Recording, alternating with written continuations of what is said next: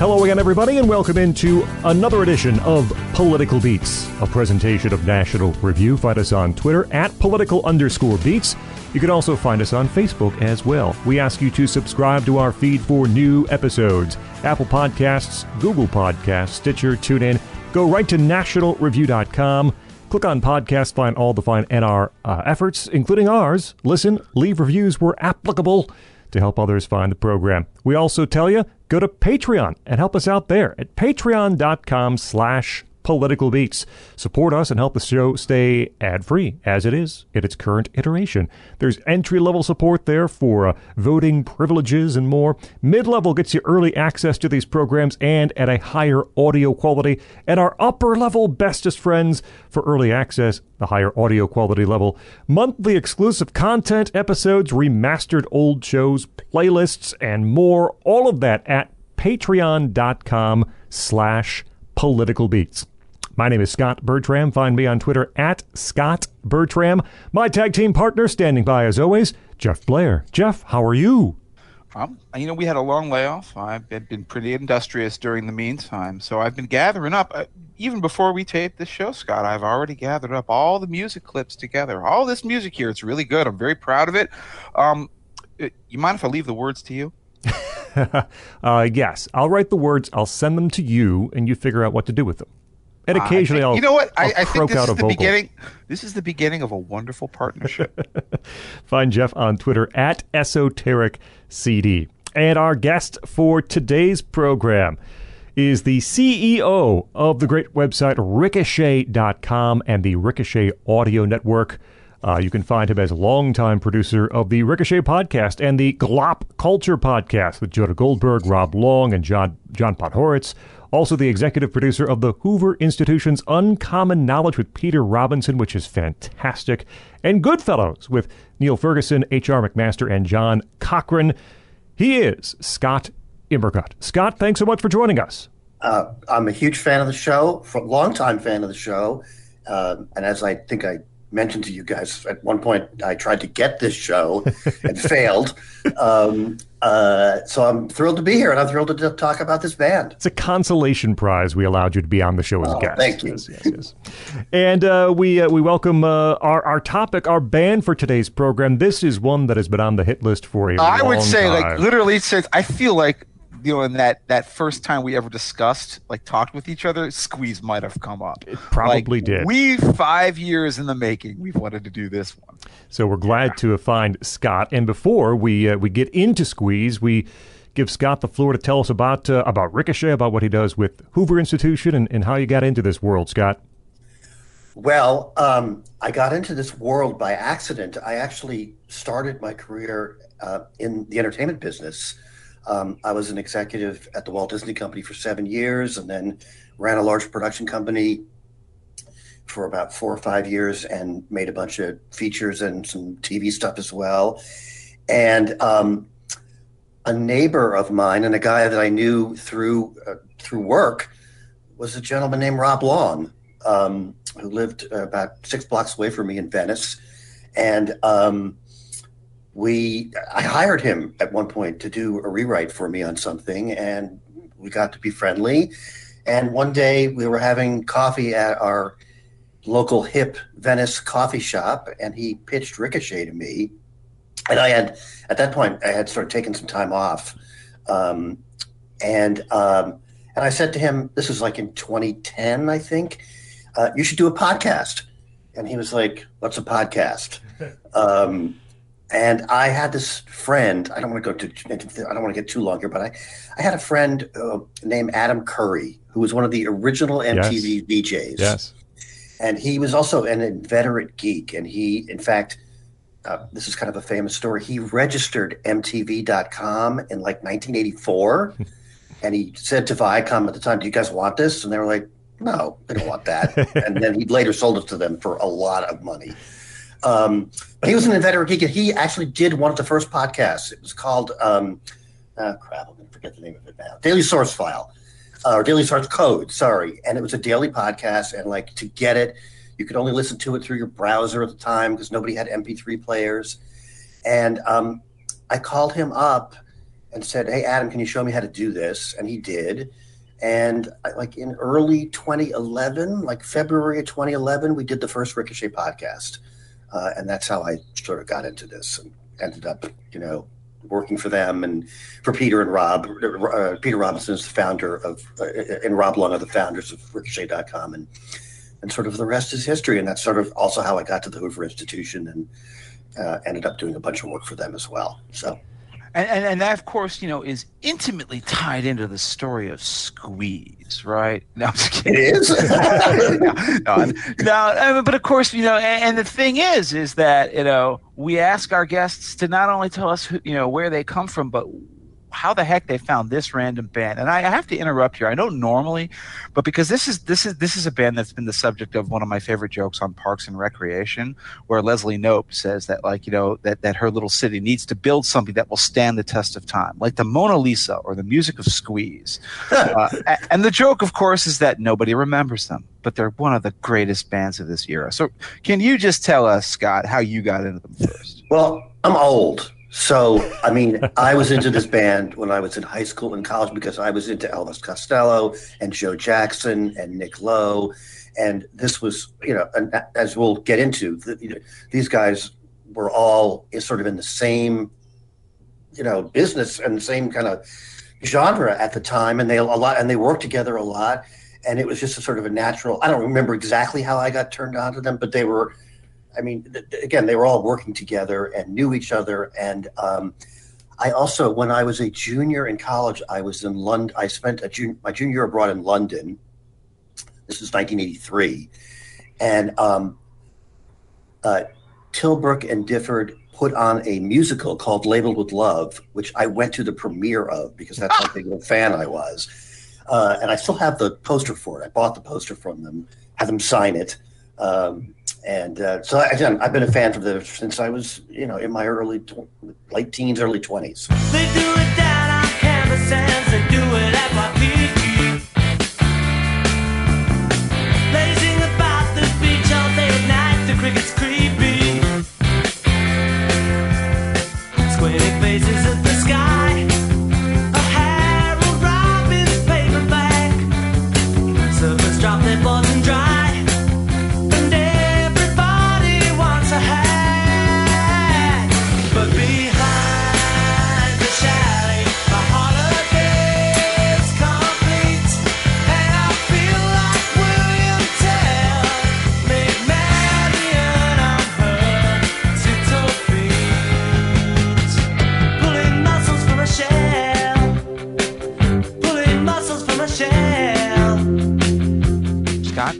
Other Scott, that is. Yes, other Scott. We've had shows with two Jeffs before, but first show with two Scotts. Did I speak out of turn? No. That was not at all. No. But we're gonna have to get used to the fact that we've had Jeff DeFore of National Journal on, and he did 3 parts with us on Neil Young, and it got real confusing at a time when Scott was like, "Jeff, excellent point, Jeff.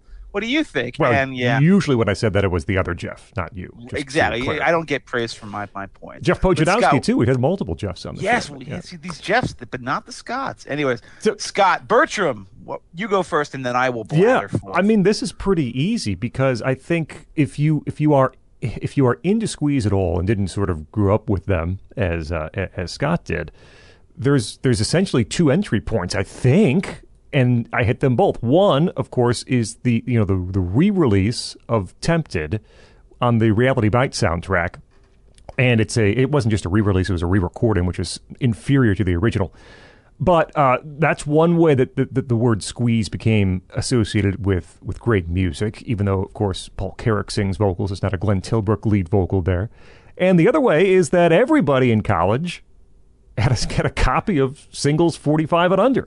Everybody had a copy of that album.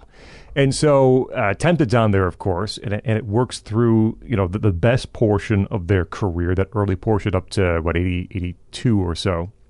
And it's one that just was on and around, and you sort of learned it and took it in through osmosis. And then you have to, because no one else is playing, you're not hearing Squeeze except perhaps the occasional Tempted or maybe Black Coffee in bed, depending on the radio station you're listening to. That's a deep cut, my friend. Yeah, it depends. XRT in Chicago played that an awful lot. So that's one that I heard. But outside of that, you have to take it upon yourself to find these albums. You have to take it upon yourself to find these songs and to enter yourself into the world of Glenn Tilbrook, who wrote the music, and Chris Difford, who wrote the lyrics for all these great I almost said spoon. Spoon on the mind. There will be comparisons down the line. All these great Squeeze songs. Back to the mirror in the Empress Hotel where the businessman smiles on the object to sell. Turn to 21. She's looking at a map. Looking at a map. And looking at a watch. Looking at a watch. Bags on the rack. Bags on the rack. Seems like she's there. Seems like she's there at the top. Seems like she's there at the top.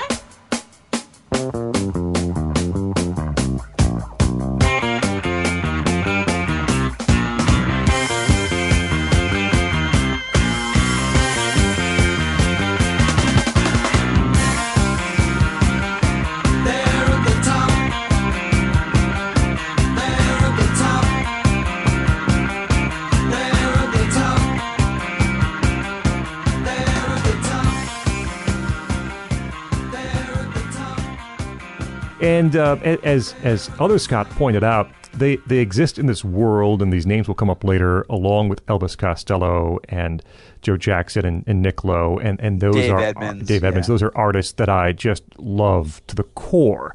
And so knowing that they were living in those circles and breathing in those circles automatically made me sympathetic to their music. But even if I weren't, it would have blown me away. I mean, just outstanding melodies, complicated chord progressions at times, the way Tilbrook writes, and the lyrics from Difford, especially early on, are almost uniformly great. And the fact that we can do this and hopefully open up people to the world of Squeeze is another great aspect of doing this show. I love how, like, sort of as time goes by and as we record more and more of these episodes, the secret centers of our musical loves just sort of emerge into focus, because we're finally able to get to artists that have always been huge to us, but, like, you know, we weren't going to do, you know, episode 7 Squeeze, right? It just wasn't going to happen, right? And so now you find out that, like, both of us are just huge into this semi-obscure kind of pub rock, new wave, art rock. Elvis Costello is the leading figure, right? But then, Nick Lowe. We'll get to Nick Lowe someday, folks, I promise. And then, yes, now we're doing Squeeze. This is like this British, very British period. So that, British, and we'll talk about that, but it's not surprising why most of those guys did not cross over onto the U.S. charts. The Jam wasn't part of that scene at all. Like, those guys were all very friendly. The Jam wasn't part of them. But similarly, they were from that same era, and they were also never going to cross over into America because they were so British. And the other point about Squeeze is everyone had singles, 45s, and unders, and I did too, as I'm about to tell you. But man, this is a band that is so much more than just those singles. And in fact, my version of their greatest hits omits some of those singles, because I don't even think they're nearly as good as some of the other stuff Squeeze did. They're more than just a singles act. How did I find them? Because I'm an asshole. I'm going to have to say I didn't find them the two obvious ways that Scott said you're supposed to find Squeeze. I found them through, first of all, VH1 had a song. You know, they did this little thing on VH1 called, like, you know, Rock from A to Z. And boy, when you were a kid, it was so fun. It was like the greatest hits videos from, like, mostly from the beginning of the video era. So it's almost always 80s and afterwards. And they would get to Squeeze, a band I otherwise knew nothing about. And the song Tempted came on. I didn't know anything about them, but the song was immediate.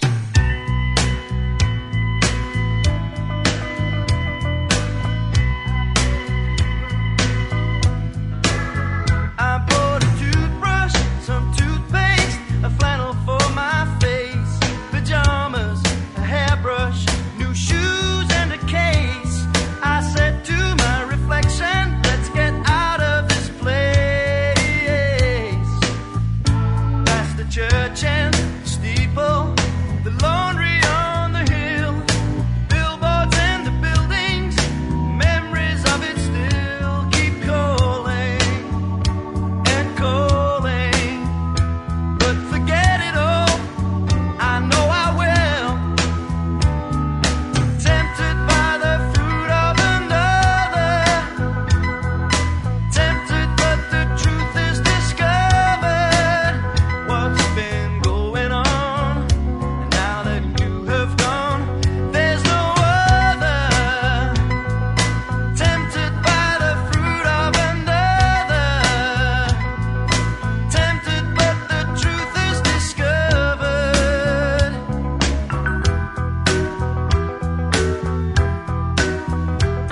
heard that, you were into it. That great vocal. And then the thing I noticed about it as I listened to those the History of Music A to Z shows on VH1, wait a second, the same guy singing that song is also singing that Mike and the Mechanics song, That's right. isn't he? Yes. All I Need Is a Miracle, and then No, there was another The Living Years. And the Living Years. Someone else Can saying, you hear me running, silent running? Yeah. And I was like, wait a second. There's. I didn't understand because you gotta understand, folks. This is 1990, 91. There's no internet. I can't look it up. I didn't know the connections between all these groups and bands, but I was fascinated by it. That was my first introduction to Squeeze. And then I found in the library singles 45s and under on CD, like everybody else. Took it home. I also took home Babylon and On. That one didn't take. Oh, it still hasn't taken. But singles 45 sold me. And it was only years later that I finally got into the albums and I realized they were, wow. This wasn't just a band that had some clever greatest hits. This was a band that had fantastic albums as well, particularly during their peak period. Now, I'm willing to offer a defense of some of their later work as well, but there's no doubt that the reason we are all gathered here today, ladies and gentlemen, is to get through this thing called 1977 to 1982, which is the glory years of Squeeze as a weird post-punk new wave act that didn't quite ever know what it wanted to be, even though they were great. And I think the fact that they never quite knew what they wanted to be is what ended up kicking them off course, unfortunately, later on in their career. Now, Scott, do you know the basics of how Squeeze came together, or do you want me to just go through it? It's not even that It's not that complicated, story. But I do know that it's one of those, I mean, it could be one of those movie Roger Ebert meet cute sort of situations. Right. Differed in 74 or so, ended up putting an ad in a local window, a store window, advertising for a guitarist to join his band, although he didn't have a band and he was the only person in the band at the time. And apparently, Glenn Tilbrook was the only person who responded to the advertisement. So if he wanted to actually start a band, he had one option, and that was Glenn Tilbrook. Pretty lucky pull, huh? It worked out okay. Yeah. They added Jules Holland pretty soon afterwards, playing piano and keyboards, a lot of piano. A guy named Paul Gunn played drums very early on in the Squeeze iteration. And Gilson Lavis came out about a year later to replace Gunn on drums. He'd stay for an awfully long time. And they, one of the Squeeze things is they rotate bassists like socks. If you're a bassist, you're not likely staying in Squeeze for an awfully long time.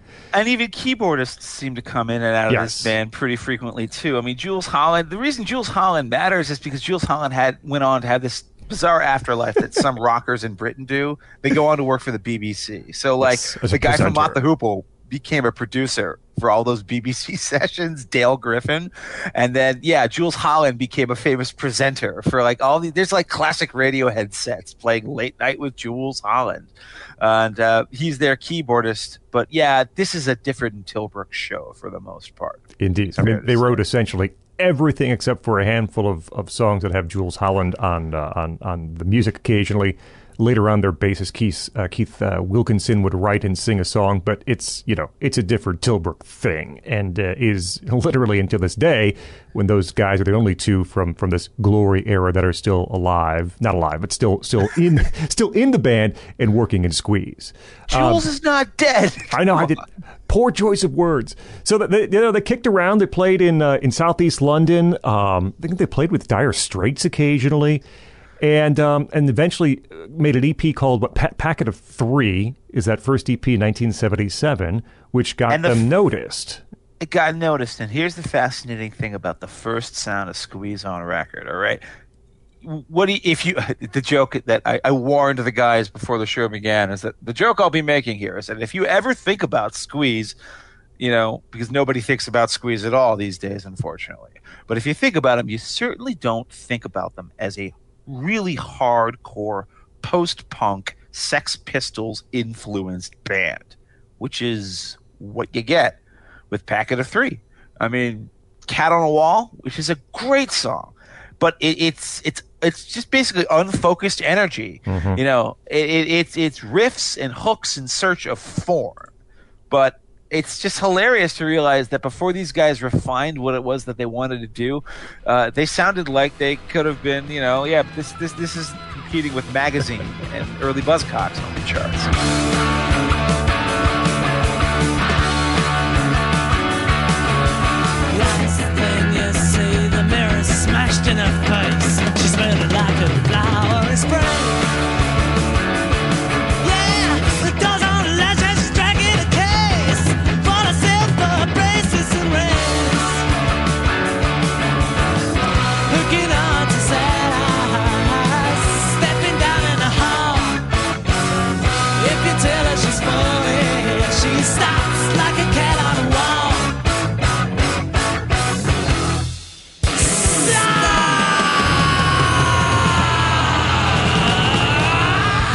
It's interesting, too, that is not the sound that you'd hear on the first album. It is also not the sound that would make them semi-famous later on. It's an almost totally different iteration of the band. It's just, other Scott. Do you have any thoughts on this first EP before we move on to the insanity of the first album? Absolutely. So I had not heard any of this material until you guys sent it to me the other day, and I was shocked because it sounded like a completely different band with completely different influences than the ones that I had assumed they'd had for my entire life or since I started listening to them. And it was revelatory because these guys were a punk band. I mean, and I've heard them on interviews talk about their punk influence, but I thought they were just kind of genuflecting a bit about or trying to make themselves seem cooler than they were. But no, the tapes exist. The tapes exist. And I had no idea about that. It was amazing.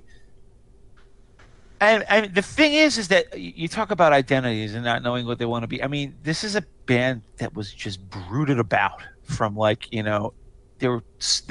talent was there. Tilbrook wrote this incredible music. He's still young, but he had a real capability for it. And of course, Difford could write lyrics.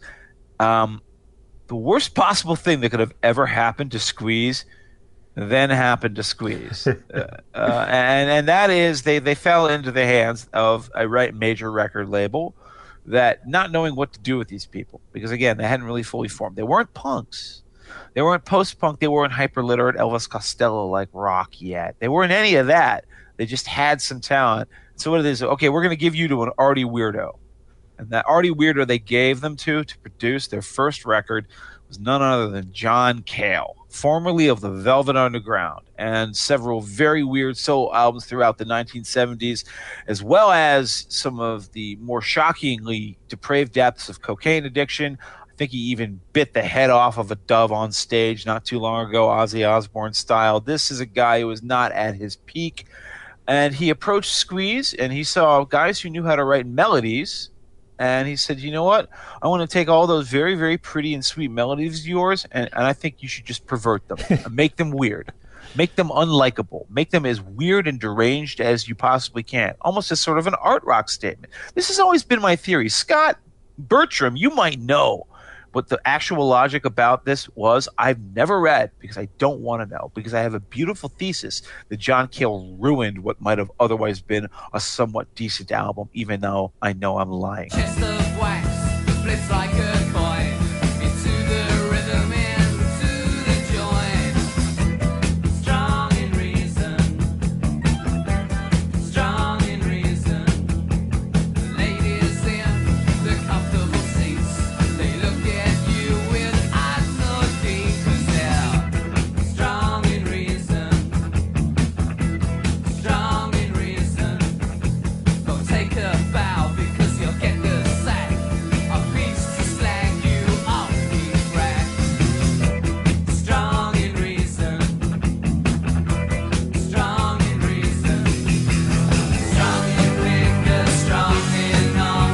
Strong with almost perfect charm. Strong in tension, strong in strength. Strong in almost every sense. Strong in reason. Strong Yeah, I know bits and pieces about this UK Squeeze story because, as we'll talk about momentarily, the music isn't much to talk about. There's really not much to recommend. There's nor, actually, I think there's a lot to talk about because I think it's aggressively bad. Okay. but I know like Cale didn't. Usually, a band has a first album, right? And they've been playing in clubs and playing for It's their for set three- list that right. they've worked to like a diamond hard perfection. And Cale Right. made them throw all that stuff out. He's like, start from scratch. Nothing you've done before can be on this album. So write What? new stuff.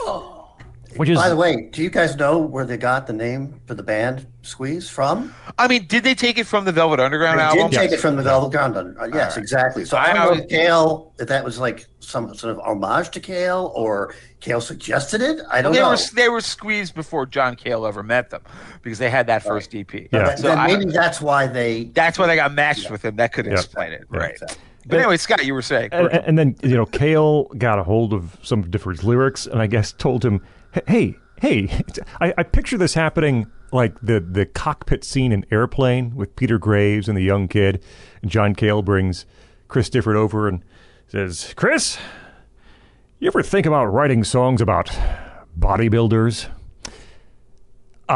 It's a strange question. But he did. I mean, there's a song about bodybuilding on the album. There's a bodybuilder on the cover, but he just wanted to make them.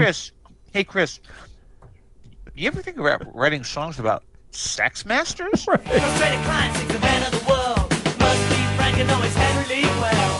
Sex master keep me back at the school. Sex torture with a very strict rule.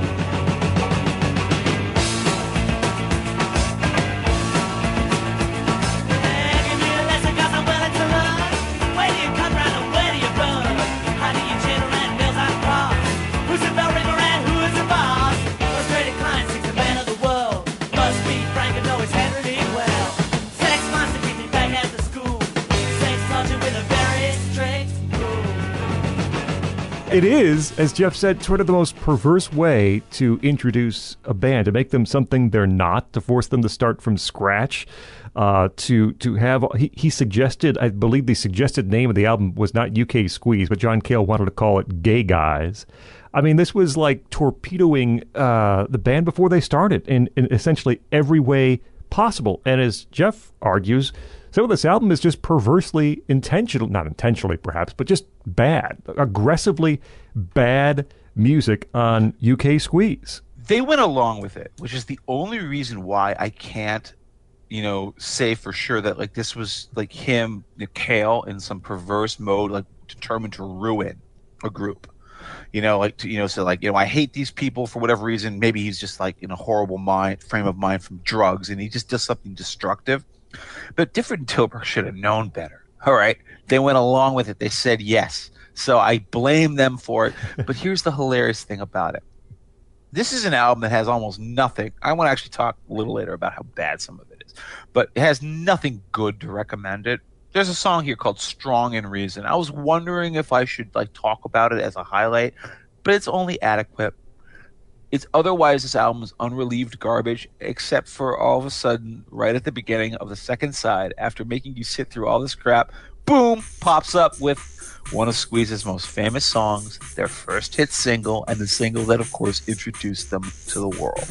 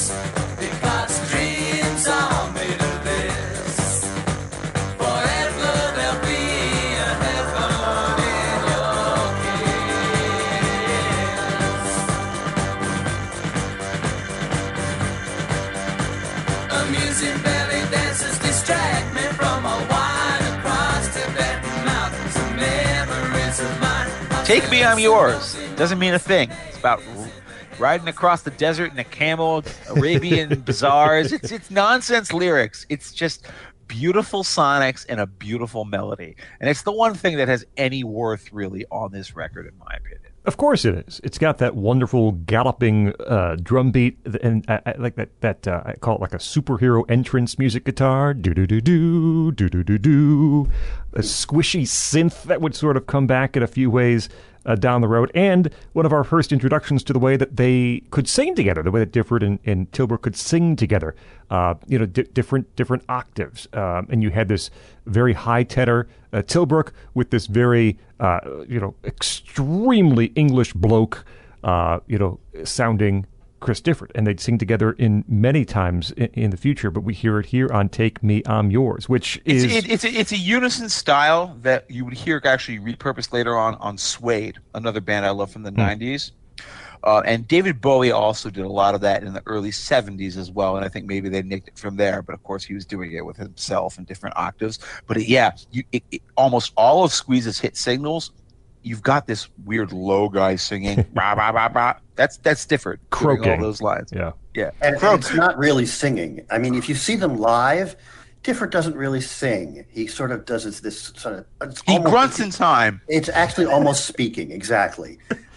He's not a singer, and it's weird because Tilbrook has this beautiful voice, and it does work when they're singing together. But boy, when Difford takes a solo, not good. Not good. He unfortunately, there will be songs that we'll talk about later that I think are unfortunately ruined by the fact that he sang them. Yes, exactly. But before we move on from this really wretched album, first of all, Scott, do you have any thoughts on it? Well, first of all, the name UK Squeeze. Did you guys know the backstory to that? Well, I mean, I know that there was some band in America called Squeeze that like Tight lasted Squeeze. for Tight They Squeeze. were called Tight Squeeze, so they had to release. They were only called UK Squeeze In here, right. and Australia, Right. because of naming conflicts. And it's long been forgotten because that band never amounted to anything. Exactly, and they ended up dropping it 2 or 3 years later. So that's the backstory with that. Again, I agree with everything you said about "Take Me, I'm Yours." It's by far the best song on that album.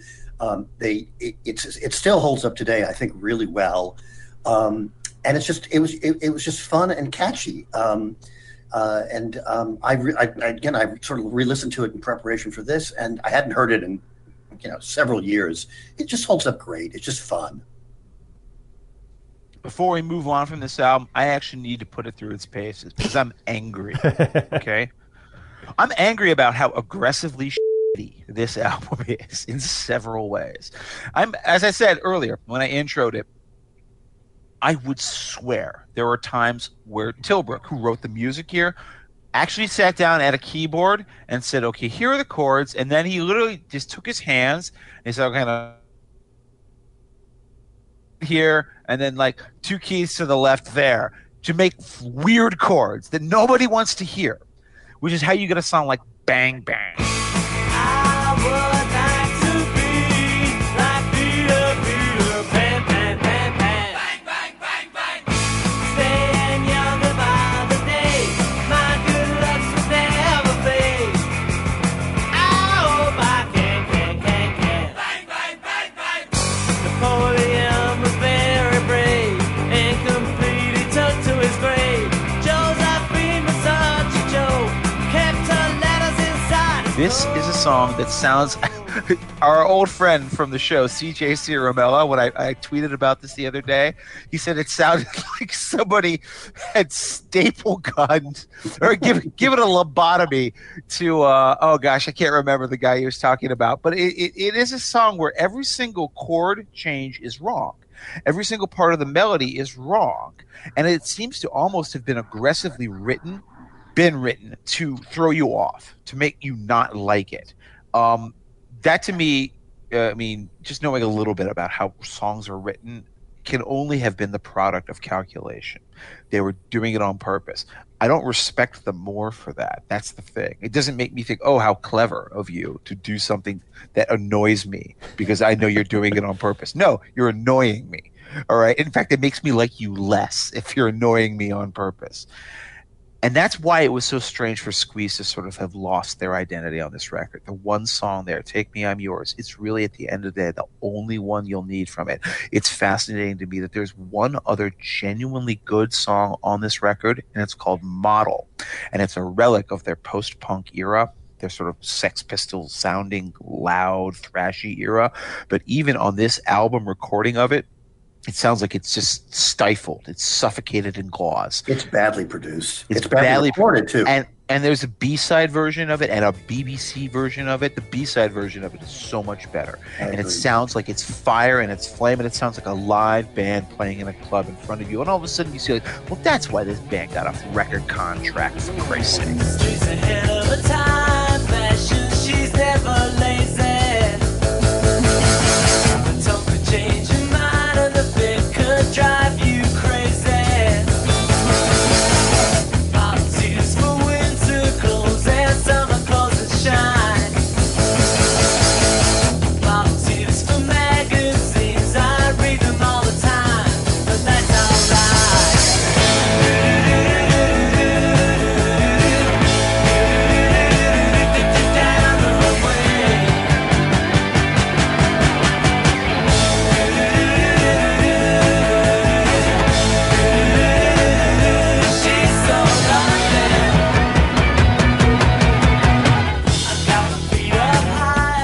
almost lost it with that second album because they submitted a record. Maybe they were demoralized or maybe they weren't paying enough attention. But the second time they went to the well with EMI, they submitted Cool for Cats, and EMI said no. Scott, do you actually know the story of this, Bertram? Do you know the story of this? I do not. I don't think I do either. Well, I just like to put in one word Yeah. for forgiveness on first albums. Yeah. Which is like if these are people that are learning their craft. They're usually very, very young. They've usually never been in a studio before. They have no idea what they're doing. The fact that they even got one song out of this is something of a minor miracle, in my opinion. I mean, we can count probably on maybe two hands the amount of great debut albums out there at all. And I'm, as somebody who's spent a lot of time reading people's first scripts or reading people's first columns or reading people's first, reported stories. They're gawky baby bird steps, yes. Exactly. So I applaud people for sticking with it. I applaud record companies for not dumping people after, mediocre debuts. I had to put that in there. It's very rare that we get great debut albums. That is actually the perfect way to lead into the second album because that's actually in the best possible way what happened. They submitted Cool for Cats, their second record, to the label, and the label said, no, it's not good enough. You can find the songs that were dropped from it. They're really hard to find. Squeeze is one of the worst represented bands on YouTube, incidentally. It's another argument, a complaint for another day. But these songs are sort of funny. They're a little primitive. They're childlike. They almost feel like, they're, again, a band that hasn't fully focused. EMI said no. So what Squeeze did is they came back a little later, they retooled it, and they released the album that we now know as Cool for Cats. And this is where the show begins in all of its glory because this is a fantastic album. It's almost as if a different band emerges. In terms of the songwriting, the lyric writing, and the songwriting and the instrumentation alone, it is a quantum leap forward. Standing by the queue rack, hat over his eyes, smoke just slowly from him, looking kind and wise. Seen him in the papers, Murder Boy Malone, heard the bomber whisper something about the phone. Watch out on the corner, standing by the rack, little gringo toner, shot him in the back. Now I'm shaking. Yes, I'm shaking. Now I'm shaking. 'Cause I ain't got the knack.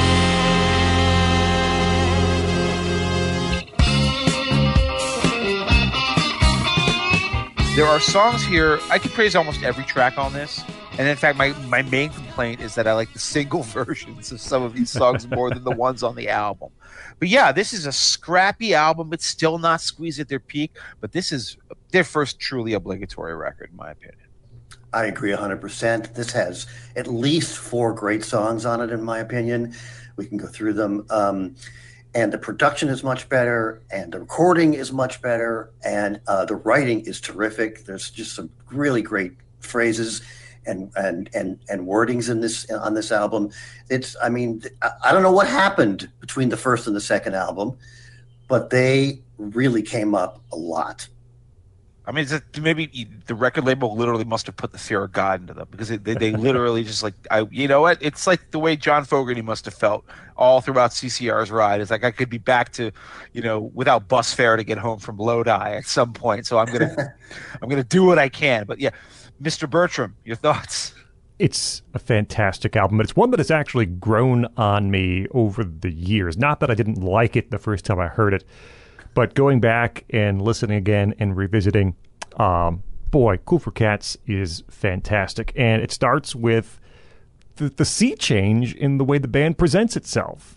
Difford's lyrically, this is one of their absolute finest albums. And then musically, of course, Tilbrook comes through and puts it to this just wonderfully melodic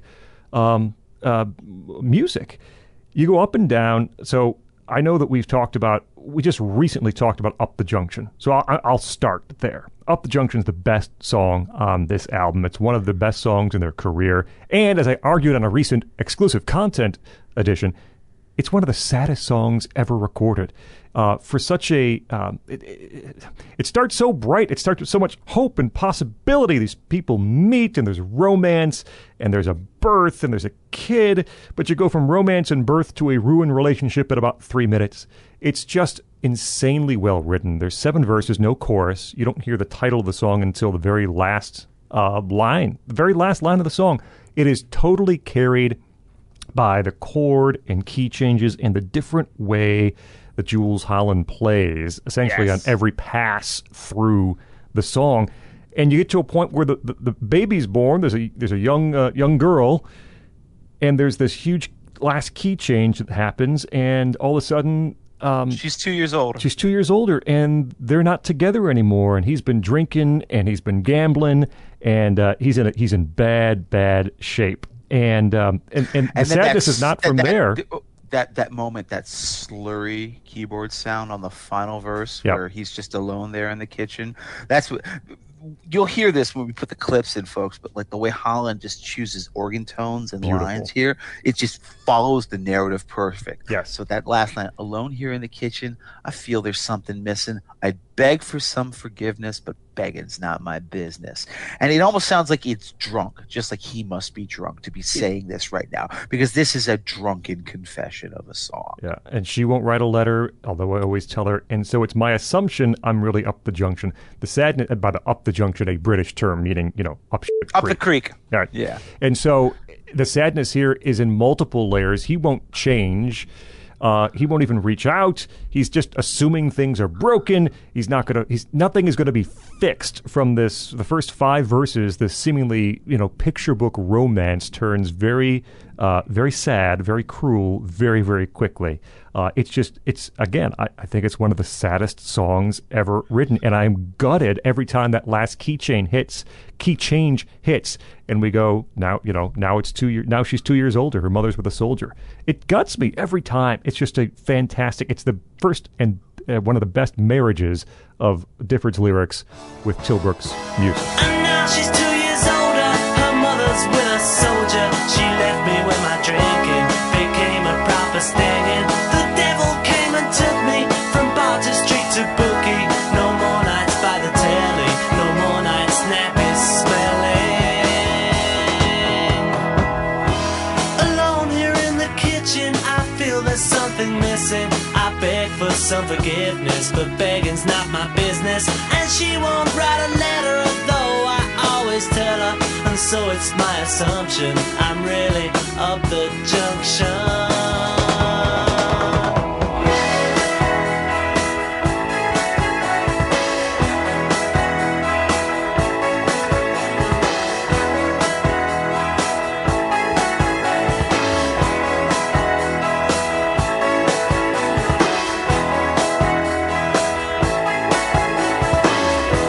Speaking of the music, I happened to catch, during the pandemic, Glenn Tilbrook did a lot of content on Instagram, including some amazing covers, which I really recommend that people go search it out. But he also did a bunch of Q&As on there. And at one point, he talked about Up the Junction and the music. And he dropped this tidbit, which kind of blew my mind. He said on this Instagram thing that the music was partly inspired by Bob Dylan's Positively 4th Street, which I don't know about you guys, but in a million years, I would have never made that association. It makes sense to me. It's the and then Bob Dylan's is it's just taking those same chords and inverting the notes. I can see why he did it. I could not make that connection that you just made, but that makes perfect sense to me. But I thought that was really interesting that he was reaching that far back for musical inspiration in a completely different genre also. I mean, this is as both Scotts would agree, it's one of Squeeze's greatest songs, but it's a song that almost sits outside the album as just a perfectly composed narrative that Mr. Bertram, who I guess I'm just going to have to call you Mr. Bertram for the rest of this show to save time. Mr. Bertram, my friend, said it best. And I won't go through the narrative the way he did over again, but I need to reemphasize how much the music is sympathetic to it. That Holland keyboard line changes and it changes. If there's like 7 verses, it's actually 6 verses, but there's a middle section. Yeah. I worked all through the winter, the weather brass and bitter, and then when he goes to that little again, that weird this morning at 4:50, I took a rather nifty down to an incubator. The chords that have been playing all throughout the song change. They change. Those are not the same chords. They're relative chords to what you hear already, which is why the fact that there's no chorus and there isn't a lot of contrast never matters. I worked all through the winter, the weather brass and bitter. I put away a tenner each week to make her better. And when the time was ready, we had to sell the telly. Late evenings by the fire and little kicks inside her. This morning at 4:50, I took her rather nifty down to an incubator. But 30 minutes later, she gave birth to a daughter. Within a year of Walker, she looked just like a mother. If there could be another. This is a song that is also, again, just so British with all of its slang that when we ask ourselves, why don't people love Up the Junction? Well, the name of the song is Up the Junction. You have to even explain what the title means. Just of course, the first line of the song. I never thought it would happen to me. And the girl from Clapham. I mean, when I got to London in 1983, I had to go to Clapham because I had heard this song 700 times. Like, I got to go see this place. well, she dealt out the rations. I mean, just like you know, it's just an amazing piece of storytelling. Also, and it again, it is so thoroughly keyed to like British. That's right. Urban life. Like it is that time. It is that place, and of course, it would be massive for those people, you know, in that city. But you know, it wasn't. I did an entire tour of places in London, or actually the entire UK that I'd heard in songs. I went to the Hoover Factory. I went to Clapham. I went, all of these places. All of the places mentioned in the Clash's songs, I went to also. I had to see them. I did because I'd just been hearing them in my head for years. Did you go to Battersea Power Station Of to see course the cover of Pink At Floyd's Animal? the time, it's an office building now. At the time, it was sort of an abandoned power plant, but it's been gentrified. It doesn't have that urban gloom that it once No, had. it does not anymore. It did then. 1983, it did. Okay, well, this album is full of lyrics that are just as good as the one on Up the Junction. And the next one I have to turn to is the title track, which is the weirdest thing ever to be a single. It was a hit in Britain. Oh, God help you in America. This is the song Cool for Cats. It's the only time where I'm glad Chris Difford sings. Yeah, I think I have one other note in my notes somewhere that says he's the right choice for this song. But yes, Cool for Cats is pretty much about it. No, but nobody could do that, right? Because the whole point, this is a song about yabos just celebrating boredom. This is actually, the thing is it's written so casually and so snarkily and sarcastically that you don't realize how incredibly writerly it is. This is maybe in an underrated way, the best lyric that Chris Difford ever wrote. And it is a song about complete effing boredom. Everybody in this song is bored. From like the kids playing cowboys and Indians at the front, where the squaw is with the corporal. It's like the local neighborhood girl is just tied up. She doesn't mind the language. It's the beating she don't need. It's just like, I'm used to all this crap. All right, she's bored. You know who's also bored? The cops are bored.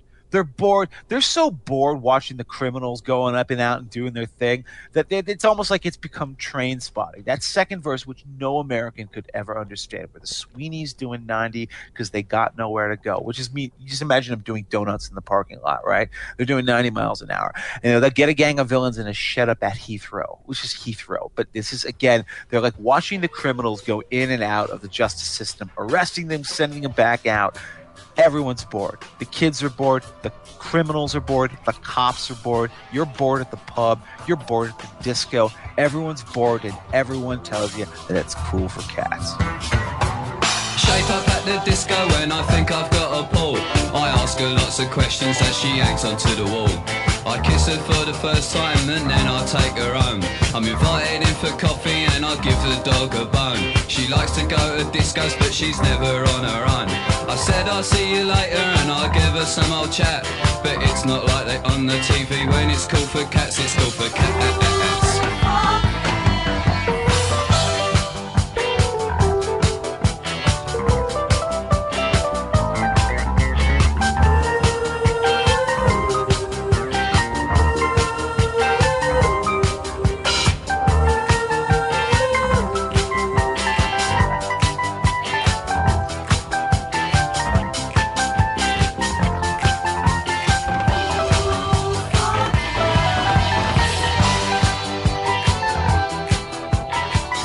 By the way, the title of the song, I'm told, is the Cool for Cats was the name of sort of the British version of American Bandstand. It was one of the first TV shows that booked rock music acts. Right. So that's where that came from. Again, so much slang. Yeah. You literally need almost a text, or you need to be like a dork like me. Like I just love. I'm an Anglophile, and I love like British culture. And like I couldn't have been able to explain what this song meant to you until I was a solid 35 years old. So it's like I just despair. Mr. Bertram, your thoughts? Yeah. The first half of this album, you still see a few places where the kind of interesting ideas on UK Squeeze bleed through a bit, but they're executed so much better. I think nowhere better than on Slap and Tickle, which is the first song of the album.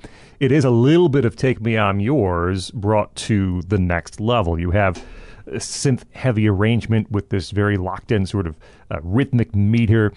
But it's worth noting, by the way, that the single version of that amps that up even more. Yes. It's even more synths. It's even more rhythm. Right. But it has that sort of edgy coolness that they would be able to bring to songs at times. And I love the way it swings from sort of, A to B to C. And, if you ever change your mind, it gets real hard.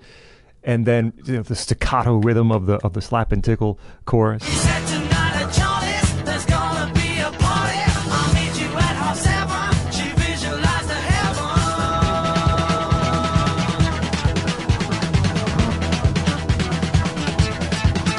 If you ever change your mind, what you do from time to time, never chew a pickle with a little slap and tickle. You have to throw the stone to get the bull to revolve.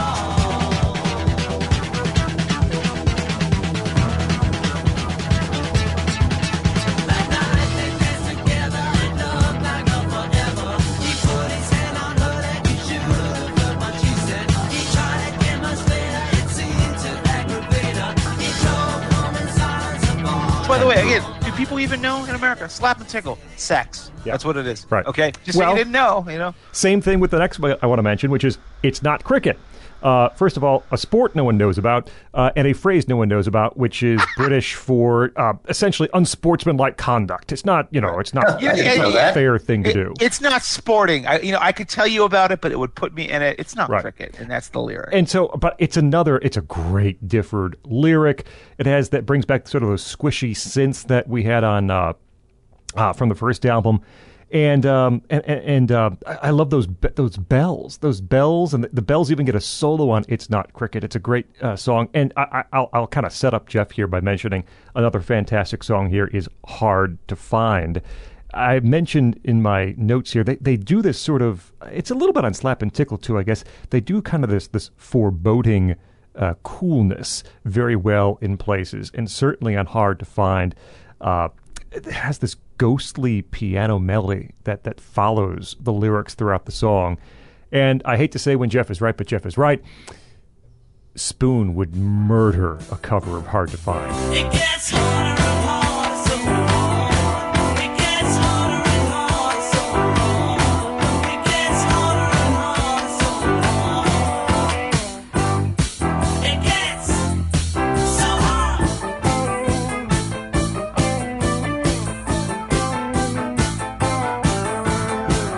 I tried to dance around the room in ballerina tights with music from the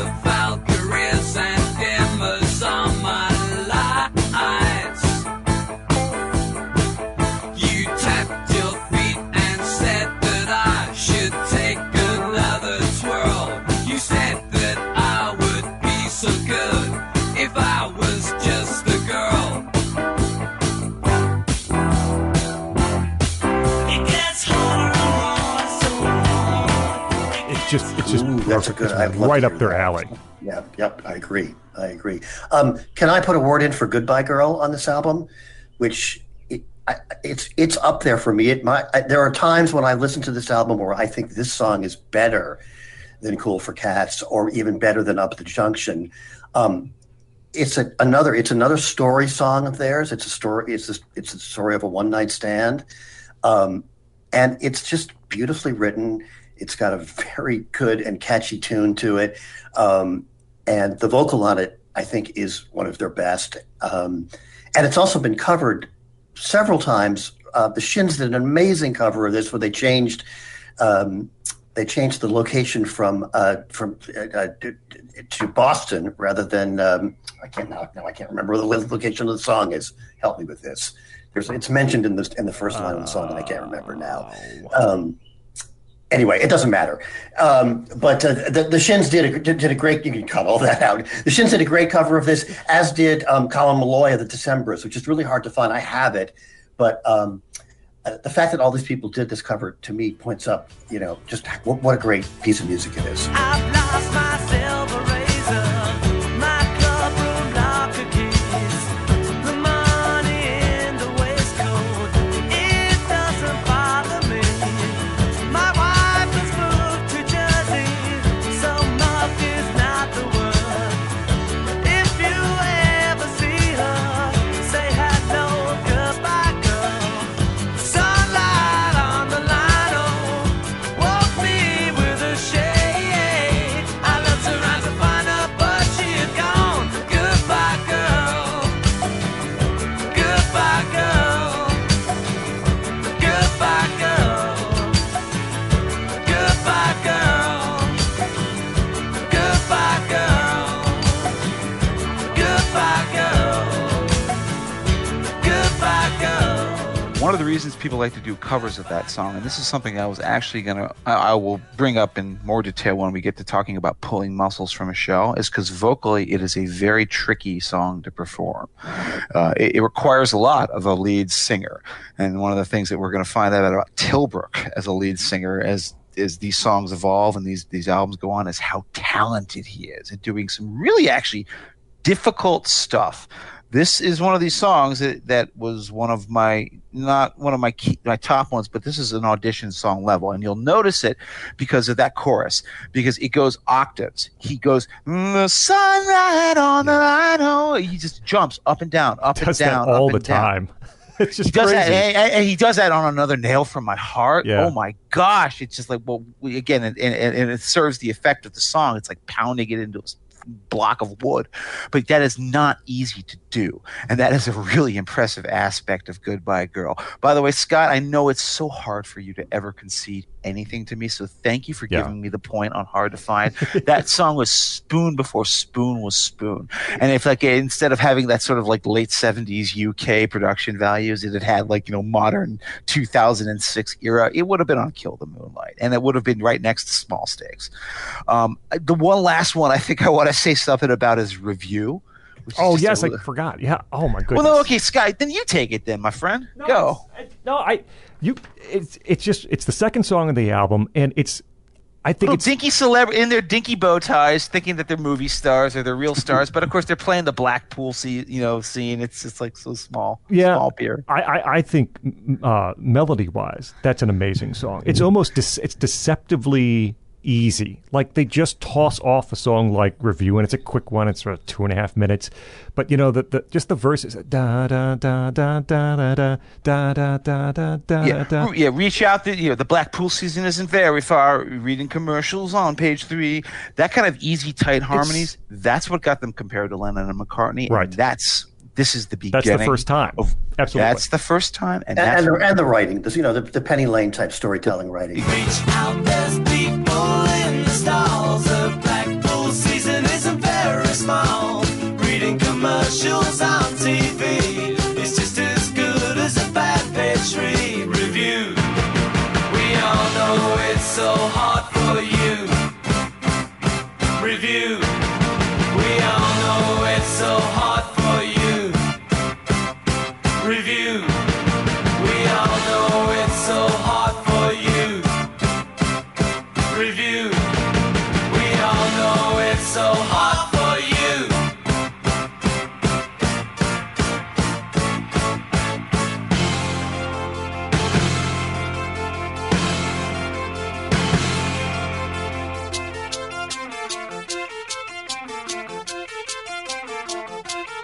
Exactly, but it's that also that briskness with a McCartney-like primarily melody that you first see on Cool for Cats.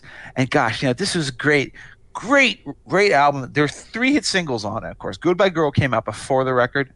Again, single version is better. Then you have Up the Junction. Then you have Slap and Tickle. And then they had, basically, I think what we would all agree is the single most famous Christmas single of all time. Scott, I mean, you and I, when we did our most famous Christmas songs, this is the one we led with, right? Christmas Day by Squeeze? I believe so. And it's one that I actually was unaware of for a long time until I was, for the college station here at Hillsdale. During the Christmas season, the students are gone, obviously on Christmas break, and I'm traveling to family too. So we switch our formats and just go, wall to wall Christmas holiday music. But that means I get the chance to curate all of it. So I like to think we might have the coolest Christmas song playlist on any radio station anywhere. But back when I started doing it, I guess 6 or 7 years ago, is one of the first times that I came across Christmas Day, which is it's a Squeeze Christmas song. It makes no sort of what do I want to say? They literally recorded it because they thought, hey, why don't we just have a Christmas single like Lennon did, like Happy Christmas, War is Over. It'll be played every year, in the charts. And unfortunately, it did not. Unless it was your radio station. It isn't. But what I want to say is they don't make any concessions, the word I could not find. Concessions to sort of make it a Christmas melody. It's a Squeeze song with a set of Christmas lyrics on it, which probably is why it was not so beloved at the time. But I still like it. Mary and Joseph were so surprised with admirers around the crib. There was something in their son's eyes that magnetically took one in. Like a messiah and a fire, like the tread around a tire. We grip our roads to fortune and fame. And it happened on Christmas Day. Christmas Day. Christmas Day. So where would Christmas be without Mary and Joseph, Malcolm and Wise, Laurel and Hardy, cracker surprise, lights on the pine tree, and more out the shade. And after getting Jesus who was born on Christmas Day. Jesus who was born on Christmas Day. And after getting Jesus who was born on Christmas Day. Scott, I don't know if you're familiar with this one, are you? I do know it. I really like it. I also would like to put in a word, as long as we're doing B-sides off this album, for Going Crazy. Oh, well, that's the B-side of this, and that was where I was going next, because it's the last gasp of that post-punk era Squeeze. It is, but it's also very poppy, and it's also got a great duet between Difford and Tilbrook on it, and it really messages sort of craziness and instability and edginess, and it's actually kind of a minor masterpiece off of this album. And I don't know why it wasn't on the album. It should have been. There's a girl in my mind and she lives in the pine by the light of the silvery moon, where the fiddle does play and the cats are Australian. So who ran away with the spoon? Going crazy, is it really getting late? Crazy, who is there to aggravate? If you go crazy too, you can join the crazy few.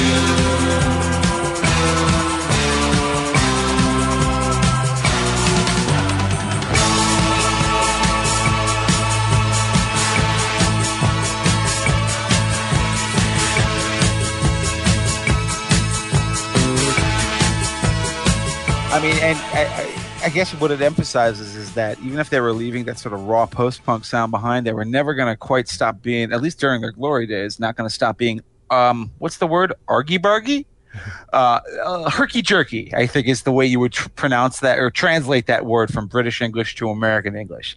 And it takes us to 1980, and gosh, it's going to be a throwdown fight between, I think, for most of us, this or the next one. Is this the greatest Squeeze album of all time?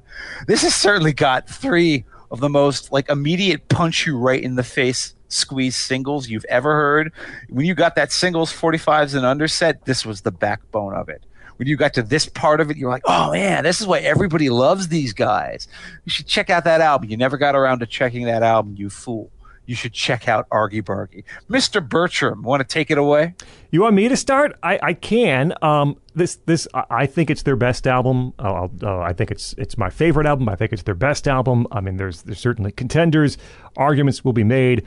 But I think front to back, this is them at their absolute best. And it also includes what is almost certainly my favorite song of theirs, which includes, there's a lot of favorites going on here, which includes, I believe, my favorite guitar solo of all time. And that is Another Nail in My Heart. I think that is their best song. I think that I'll talk a bit about That's the your solo. little favorite guitar solo of all time. I can't think of one that I like better. Hey, you know what? It's the first song on the album, so start there. Well, Why is Another Nail for My Heart? It just opens with do do do do do do do do do do do do. It is the most unconventionally formatted single you'd ever hear, and every second of it is pure joy. Scott, take it away. It's awesome. I want to start with the guitar solo because, again, it's my favorite part of the song. But it comes in a totally unexpected place. It comes where the second verse would go, just after the chorus. So it's very early on in the song. I think one of the reasons I like it, too, is it acts as a verse replacement, right? It's not just taking the place, it's not just sort of bridging the song from one place to another. It is the second verse. The solo is the second verse. And it's so melodically perfect. It's just perfect timing, technically proficient, of course. It's extremely well planned out. Those final moves that Tilbrook does before they swing into that little pre-chorus just makes it for me. I love that solo so much. Index finger and middle up, index finger, middle up. I know I taught myself that guitar solo, but step painfully by step on the guitar. And see, I don't play, so I can't describe it the same way you did. But yeah, the very end of that is just total perfection. And it slams right into that pre-chorus into the second chorus of the song. Lyrically, this is a different broken heart song. It's a breakup song. Your girl's packing up and leaving you because you've just been a fool and you've had your head in the clouds. Called a friend and made arrangements. And then, of course, he goes down to the bar to kill his sadness, and the barkeeper's there to find a nail. The barkeeper and the piano man's there to find another nail for his heart. Played by Jules Holland in the video. It's pretty fun, too. Well, the video's even perfect, too, because Jules doesn't play on this song until the very final little piano arpeggio. Like the last 3 seconds of the song is the only part that Jules Holland appears on the track, and it's the same way in the video in which he's pushing this piano across whatever town they're in Britain, and he finally gets there as they're done, and he plays this little arpeggio, and that's it. So that the video suits it well, too. I think it's one of Gavin, the drummer's best moments. It has this great swing drum groove to it. I love the 3-4 different wind-ups you get to close the song. Man, and it's only, all of that is like 2.5 minutes. It's just a perfect pop song. I think it's the best. I think it's their best song. It's my favorite Squeeze song with my favorite solo of all time.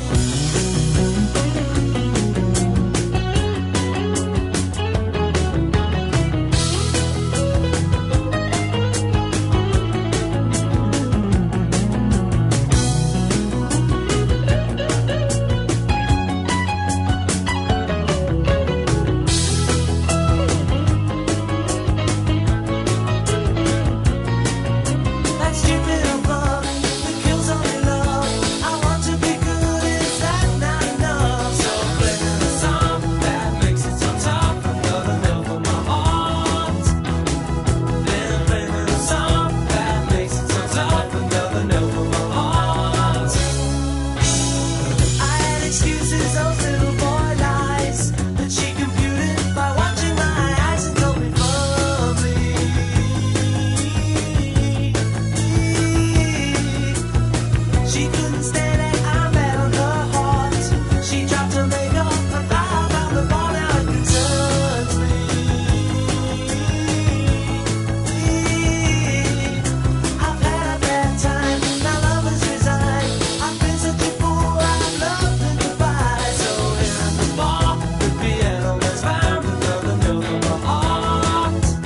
Mr. Immergut? Do you hate? I can't say that it's my favorite song. It's up there. It's top 3 probably, but I can't say it's my favorite. I'd also like to just put in a word for Glenn Tilbrook's guitar playing and his singing, especially when you see them live.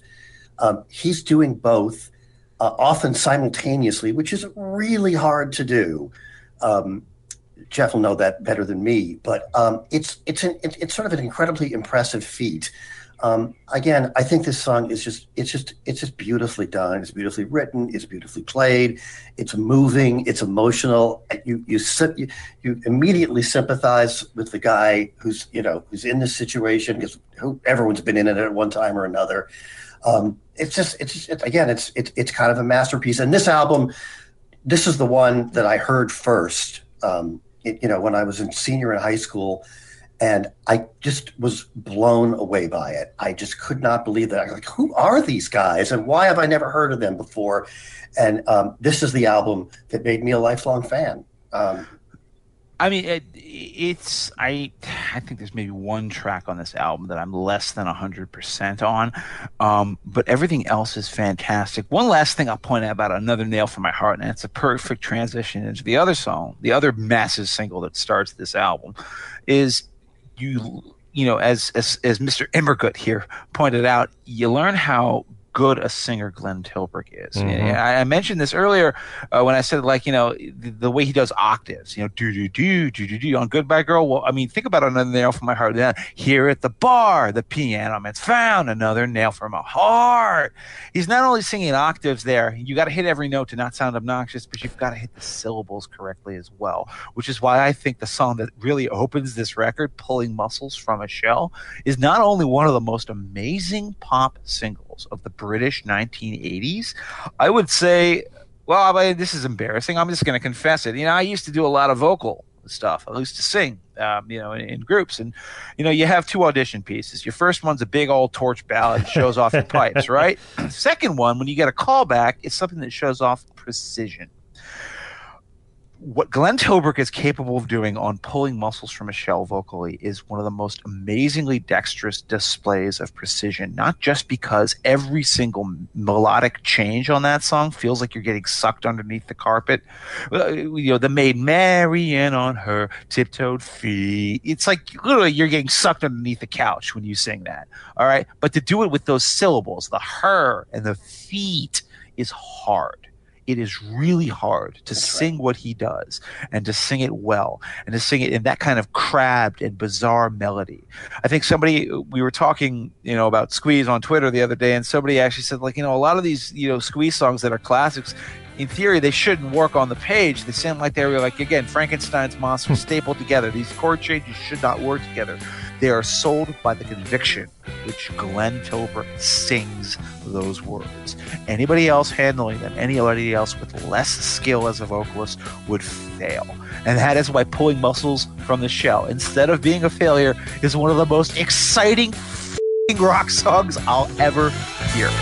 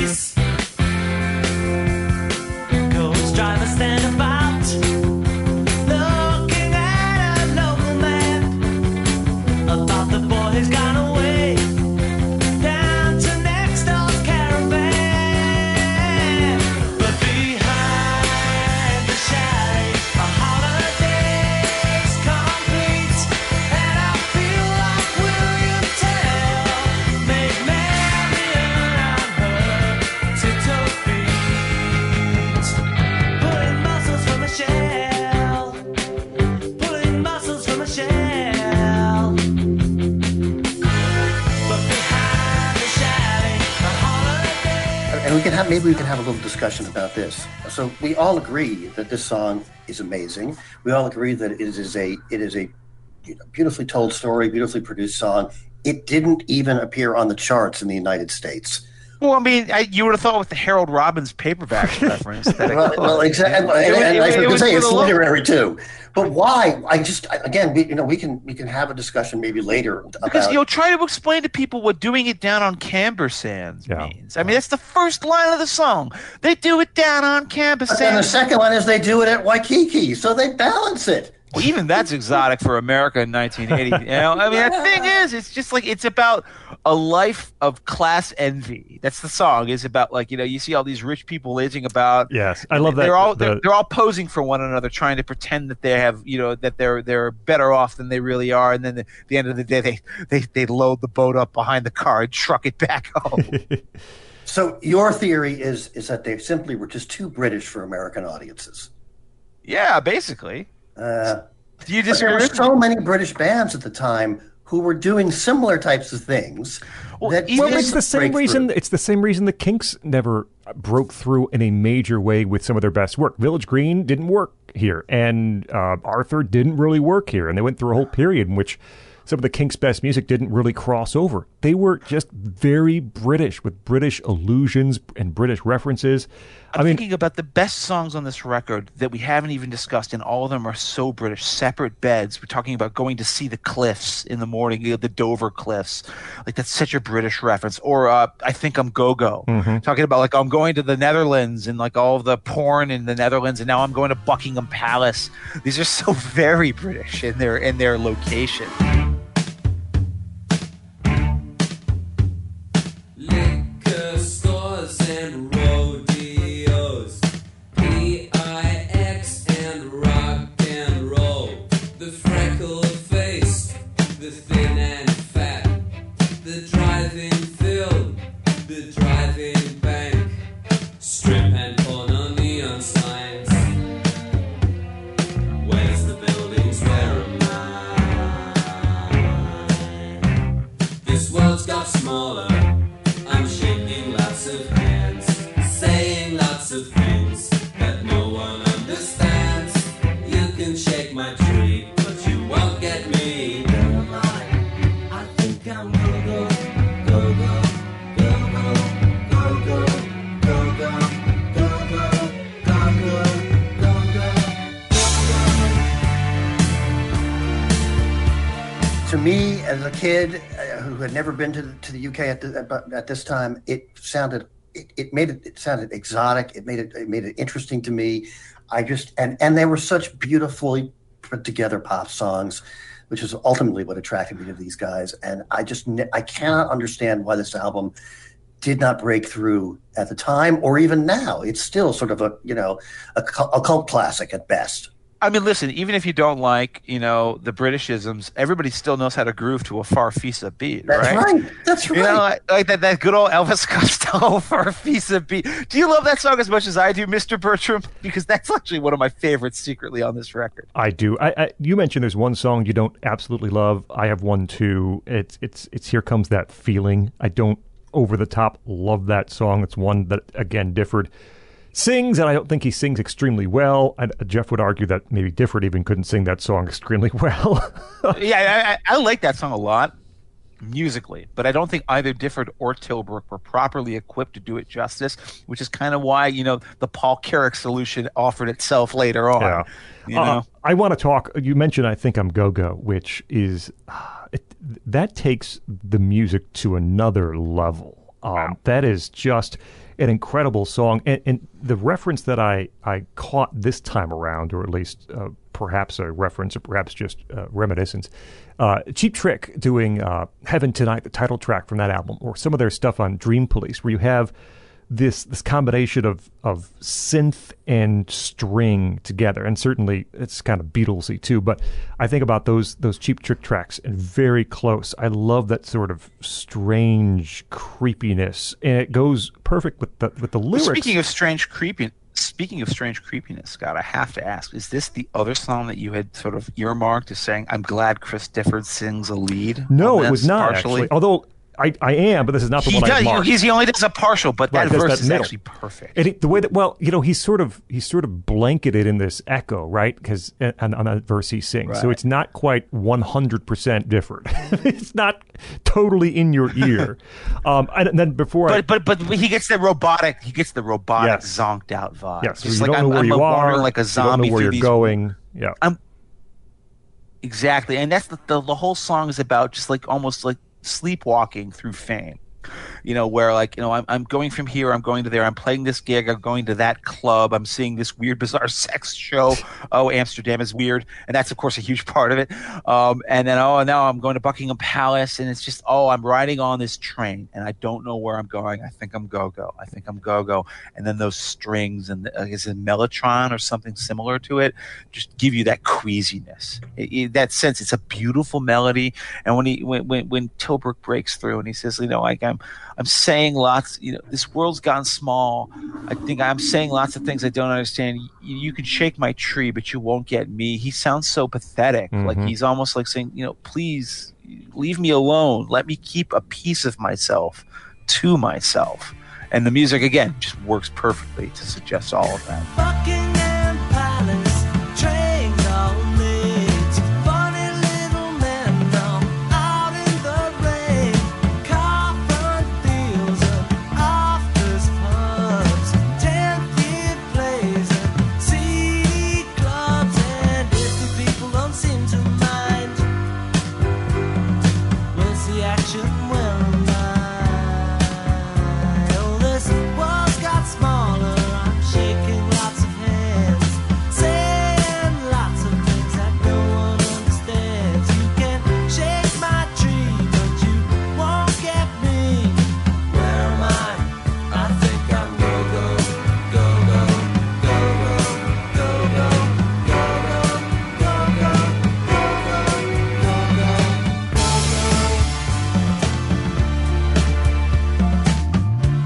All right, I want to put in a plug for Separate Beds off this album, which again I think is another great relationship song that these guys put together.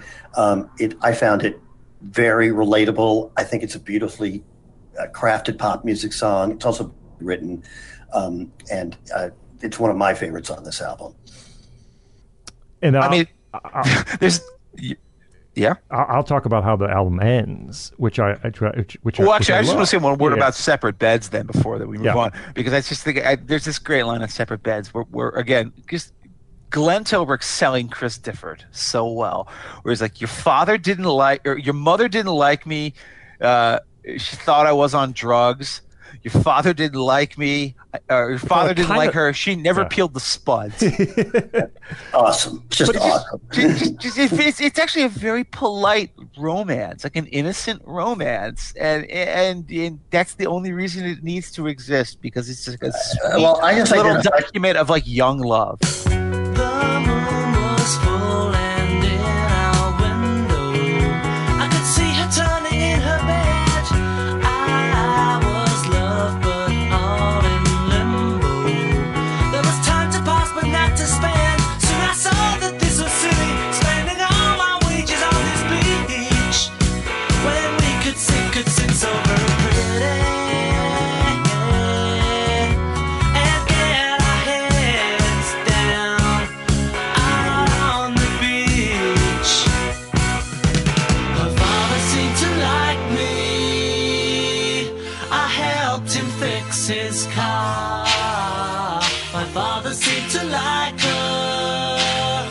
He couldn't see the harm in going out together to see the pier and lights, so we could be together in separate beds tonight.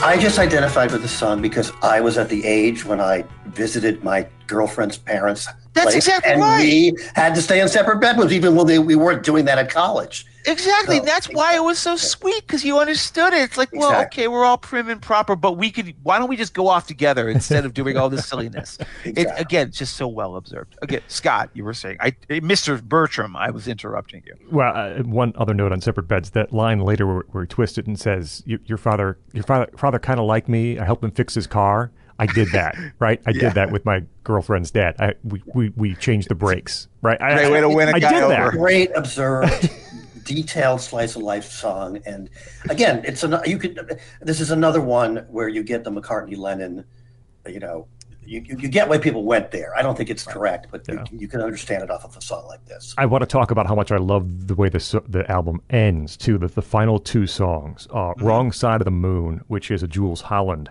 little nugget, and His one track on an album. Yeah, exactly. it's so delightful. Delightful is the word I want to use as I describe "Wrong Side of the Moon." It is a delightful song. If you don't enjoy it, I can't help you. It has this wonderful little boogie woogie. That's what Jules plays an awful lot. Also, a very overlooked but wonderful guitar solo from Tilbrook on "Wrong Side of the Moon" too. It is a delightful song. You should love it. If you don't, there's something wrong with you. Is there something wrong with me, Scott? I just don't love it. He's saying it, guys. You guys don't understand this. He's saying this because I said before the show started that this is the one song on the album I don't really like. Clearly, there's something so wrong he's with twisting you. the screws on me, folks. This is really mean. I'm forgetting to remember to forget all the memories locked in my head. I'll be home, then you'll hear what I say. It seems forever started only yesterday. My heart keeps time, which passes very slow. When you're lonely without a place to go, I've got the lonesome ocean blues. I feel like I'm on the wrong side of the moon. Wrong side of the moon.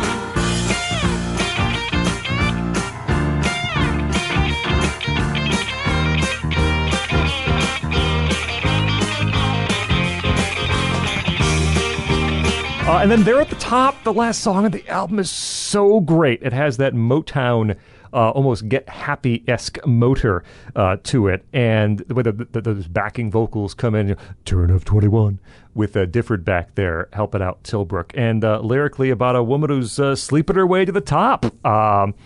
Found in undercovers with some representative. The deal is affected, but still only tentative. I do love that rhyme from Difford. It's a wonderful way to close the album. The two songs that start, Pulling Muscles, Another Nail in My Heart. The two songs that end it, Wrong Side of the Moon, there at the top. Those are great bookends. And also everything in between also great. Everything in between also great, yes. Yeah, we have to mention If I Didn't Love You, or at least I have to mention it. Because I think, again, another beautifully written, well-observed song about a relationship, and also just that line, if I didn't love you, I'd hate you. Oh, my God, that's just awesome. and it's also musically a very interesting track because it opens fluttery, with those little. Oh, that's right. And I don't even know how you characterize music like that. I don't actually think Beatles-esque. That's how you characterize that. What did you say? Beatles-esque. Beatles. Okay, yeah, right. But I'm thinking of in terms of what was current at the time, and there's just even Elvis, who comes up right now, wasn't making music quite like that.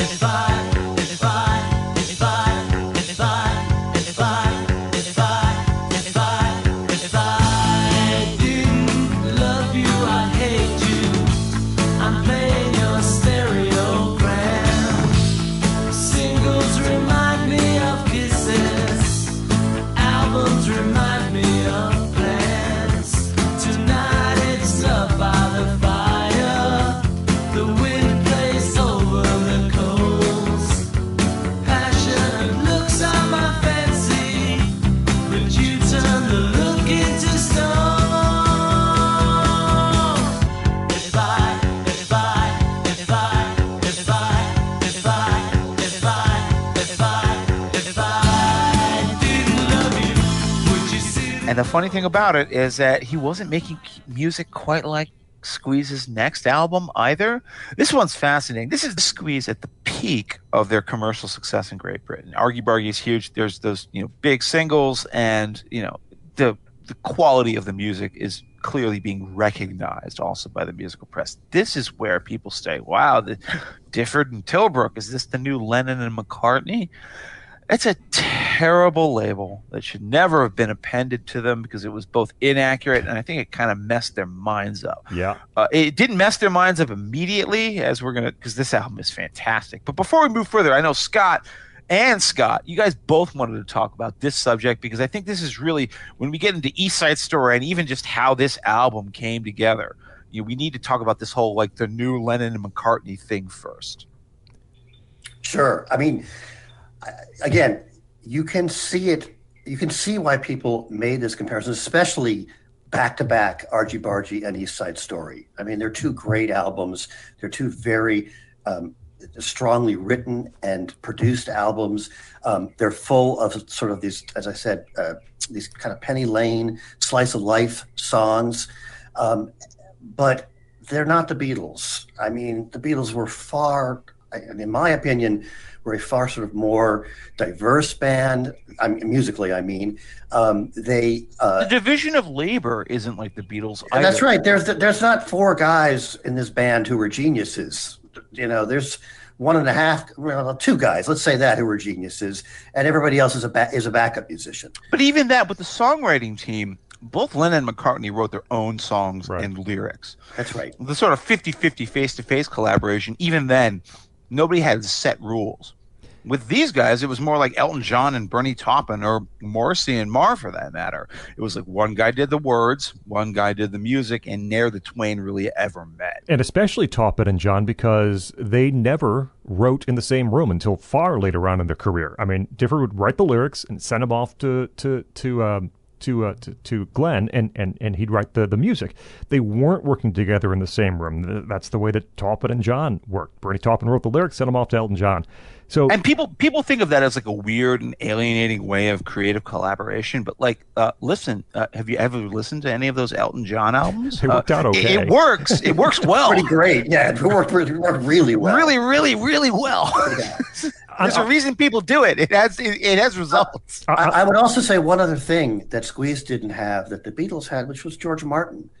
I mean, a strong producer, somebody who can push back on things, someone who you respect and who you listen to, is vitally important. And I don't think Squeeze ever had somebody like that in there. It's another thing that's going to become focused here on the next album. But Mr. Bertram, before we move on, you were saying something. Yeah, just very on the Beatles comparison. I don't want to talk about it too much here because I have to go back and look. But I don't know if a lot of those comments came until sort of after East Side Story and getting into the reviews of this album. And I do think, and both Glenn Tilbrook and Chris Difford, but especially Tilbrook, have said over and over again in interviews how much they suffered from the comparison, how much they then had it in their minds. They had to write these epically wonderful Beatles songs, and they were Lennon and McCartney, and they were the next. They were taking the baton. Everything had to be perfect and really written to the maximum possible capabilities. And I think it messed them up significantly for, I would argue, about a 3-album stretch before they pulled out. It's a lot of pressure. It's a lot of pressure. And I've seen Bruce Springsteen talk about this, very early in his career. He was going to be the new Dylan. Yeah. And he has said publicly many times that really got into his head for a while and really messed him up. And it made him a much more self-conscious writer for a period of time because it's like, how do I live up to this? But before we talk about how they were messed up by the comparison, we talk about how great this next album is, East Side Story, originally designed to be produced by 4 pretty decent guys. I mean, you can hear the beginnings of the self-consciousness there. It was supposed to be a double album. There were supposed to be 4 producers, one for each side. So 3 of them are all from this scene. They're all those guys you know and love. Elvis Costello was going to produce one side. Then Dave Edmunds of Rockpile was going to produce another side. Then Nick Lowe was going to produce a third. And then the fourth, a guy who all of them loved and was sort of like maybe in a weird way a founding father of the scene, Paul McCartney. Everybody agreed, but nobody could get their calendars straight. And also, that's a lot of pressure too. Yes. They never even had that material. They did not have two albums worth, in my opinion. So instead, it ends up that Elvis Costello produces a vast majority of East Side Story, and Dave Edmunds produces one track, which is perhaps the most Costello-sounding track. You figure that out. Ironies abound here. This is going to be a fun one. But Jeff, I believe this is your favorite Squeeze album. You can Gosh, start it's us off you know, talking about East Side Story. These things are so even, and so I'm not even sure if it's going to be my favorite at the end of the day, but it's very close. This is their, I guess in a weird way, they're both artiest and poppiest album, and Scott stole my thunder right up front. This is the album that was supposed to be produced by Dave Edmunds. He could only ever complete one track, and of course it's the one track that doesn't sound like Dave Edmunds. It sounds like Elvis Costello. And the Edmunds track, the one that sounds like Edmunds, was produced by Costello. And that's the one at the end of the album. Correct. So, yes, these people were acutely aware of these things. I am, of course, talking about In Quintessence, which to me is just Squeeze in every way. It's an album track. It's not a single. You're not going to find it on any of their greatest hits. It's why you got to get these records. It's why this record in particular holds together. This is about a guy who's just a genius in his own mind. What does he do? He spends his entire day just sitting in bed, smokes himself into double vision, leaves his mind on an indecision, thinks he's invented imagination, swears that God is some relation to him. Is the idea. This is well, boy, it kind of describes a lot of people you might know on Twitter, frankly, for that matter. People who are really impressed with their own posting histories, and that's about all they have to their name. And of course, it's such this incredible rockabilly beat that hews back to Motown as well. It has that, I guess maybe Time Is Tight. Oh, absolutely. Yeah. It's Costello's Temptation, which was stolen from Time Is Tight. Time Is Tight. So that's not Motown. That's Stax Volt. Yeah. So, but yeah, you've got that really like hard, like earthy R&B groove, which is funny because this is of course the most immediate and least sort of, I guess, pop and considered orchestrated production on the entire record.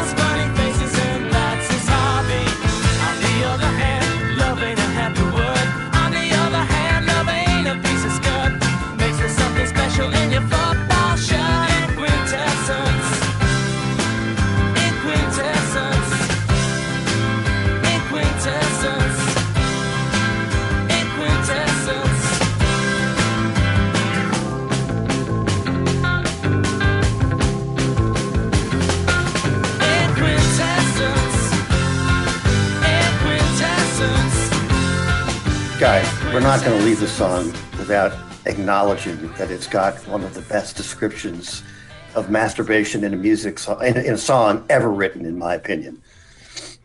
In the corner with his book and tissue, all he can do is pretend to miss you, closes his eyes as he sees her body, pulls funny faces, and that's his hobby. I mean, that's about the best description and the funniest description of it I can think of. Ever put in and the guy is still convinced to this day that he's got it's up the junction guy maybe 10 years later. He's convinced himself that he didn't do anything wrong after all. Well, that's his hobby. I think that's just hilarious.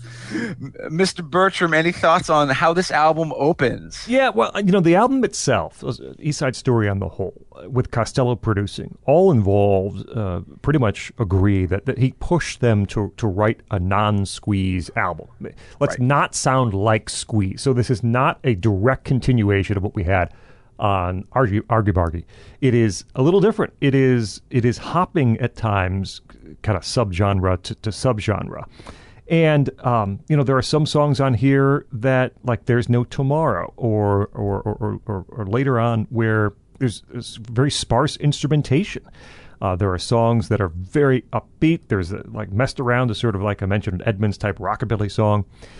In Quintessence is an amazing way to start the album. I think I don't know where to rank them, but Someone Else's Heart, which is the very next song, is one of the other really fantastic songs on the record. It's a great Difford lyric in which you have two lovers who end up both reading each other's, diary / old love letters and finding out that the same things that they're saying to each other, they once said to lovers in the past and ex-girlfriends. And, but the end, I guess, turns kind of sweet because they say our love was true enough to last. So it's you're suspicious. You're suspicious because you said this to the last person. She got nosy and read my letters too, and my notebook surprised to find that love is not so new.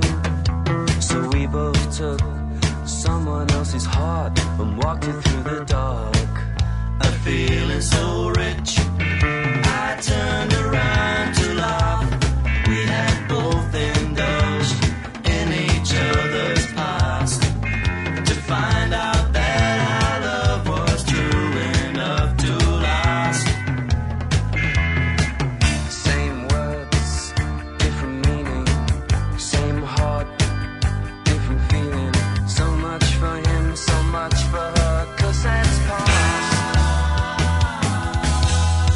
Now I know about that someone else's heart. Now I know about that someone else's heart. No, I this is real. suspect that this is the song that directly leads to. This is a connection to an earlier episode that we did on Elvis Costello. Where he produces this album, then Chris Difford repays the favor by giving him a lyric for his next album, Imperial Bedroom, Mm-hmm. and that song's called "Boy with a Problem." Listen to "Boy with a Problem" again as a direct sequel to Someone Else's Heart, and it makes a lot of sense. That's all I'm going to say. Oh, I hadn't done that. I will do that. I'm not so sure that the best song on East Side Story isn't Woman's World. I think that's a tremendous accomplishment. I guess it's probably one of the more squeeze-ish songs, right? It's probably one of the ones that might have fit in on the album past, but you have this housewife, and I'm going to leave this for Jeff because I know he wants to comment about it coming right after Heaven. But this housewife who does housewife things and then eventually cracks under the pressure. But there is, as Other Scott was saying, these just amazingly on-point observations from Difford in lyrics are really incredible. I love the press the button on the toaster, tuck the sheets on the bed. But earlier on, she sees in the catalog a shiny new appliance, another roll swallowed by the wonders of science. That's an outstanding couplet. And sort of this insinuation that she was looking forward to doing all these things, and oh no, the appliance is going to come and replace me as housewife. And toward the end, she cracks, fed up with the glory, she abdicates her title. Sitting at a bar stool, she gives her day's recital. The family watches in horror as she staggers up the hallway and makes a sandwich. Women's World, those lyrics set to just an incredibly melodic, beautiful, shimmering set of music from Tilbrook. I am not so sure that Woman's World isn't my favorite song on the entire album. He's been so busy, she's been neglected. The problem is computed, always it's rejected. Out of her heart, I catch a spark, something smart. The crown is left out in the dark, now there's no kingdom. Fed up with the glory, she abdicates her title. Sitting at a bar stool, she gives her day's recital. The family watching horror as she staggers up the hallway. Makes herself a sandwich as they're looking through the doorway. She goes to bed, leg by leg, nothing said. There's no crown upon her head, there's no kingdom.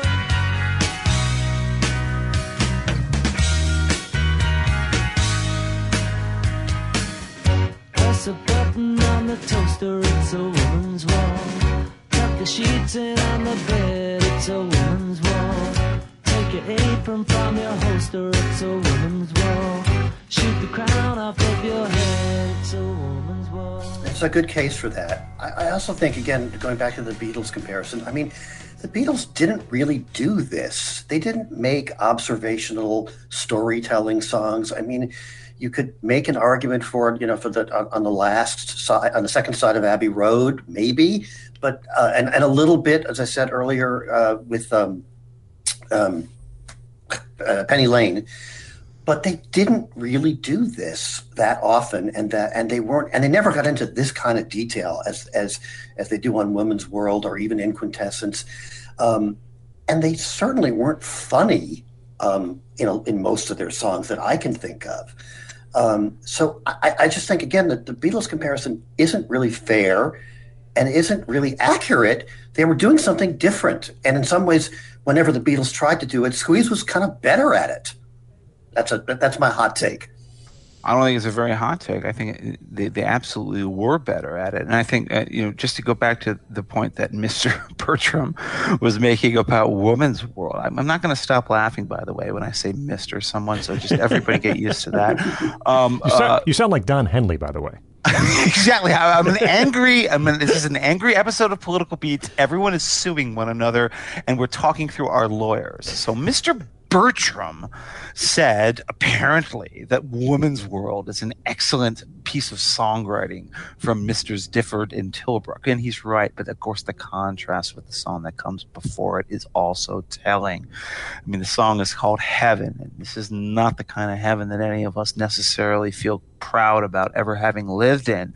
This is a song, and again, I listened to a song like Heaven, and I almost understand why Difford and Tilbrook went along with John Cale on that first album and perversed it up, because this is where that kind of an approach works. It's a really good melody, and it's a really good song, and yet everything about it is produced to make you queasy. And it's queasy the moment you realize that this song is about a guy who's out at the bars, whoring it up, hooking up with people, stumbling home, drunk, unshaven, smelly, boozed up, climbing into bed with his wife and saying, "Oh, that's heaven. Oh, I can just climb into this comfortable bed and my wife is here. But I like all those other drunken sailors. I can indulge in that, and then she's always here at the end of the day."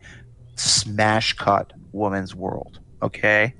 That's not an accident. But she'll service his pleasure, but never know the treasure that his wife keeps forever up in heaven.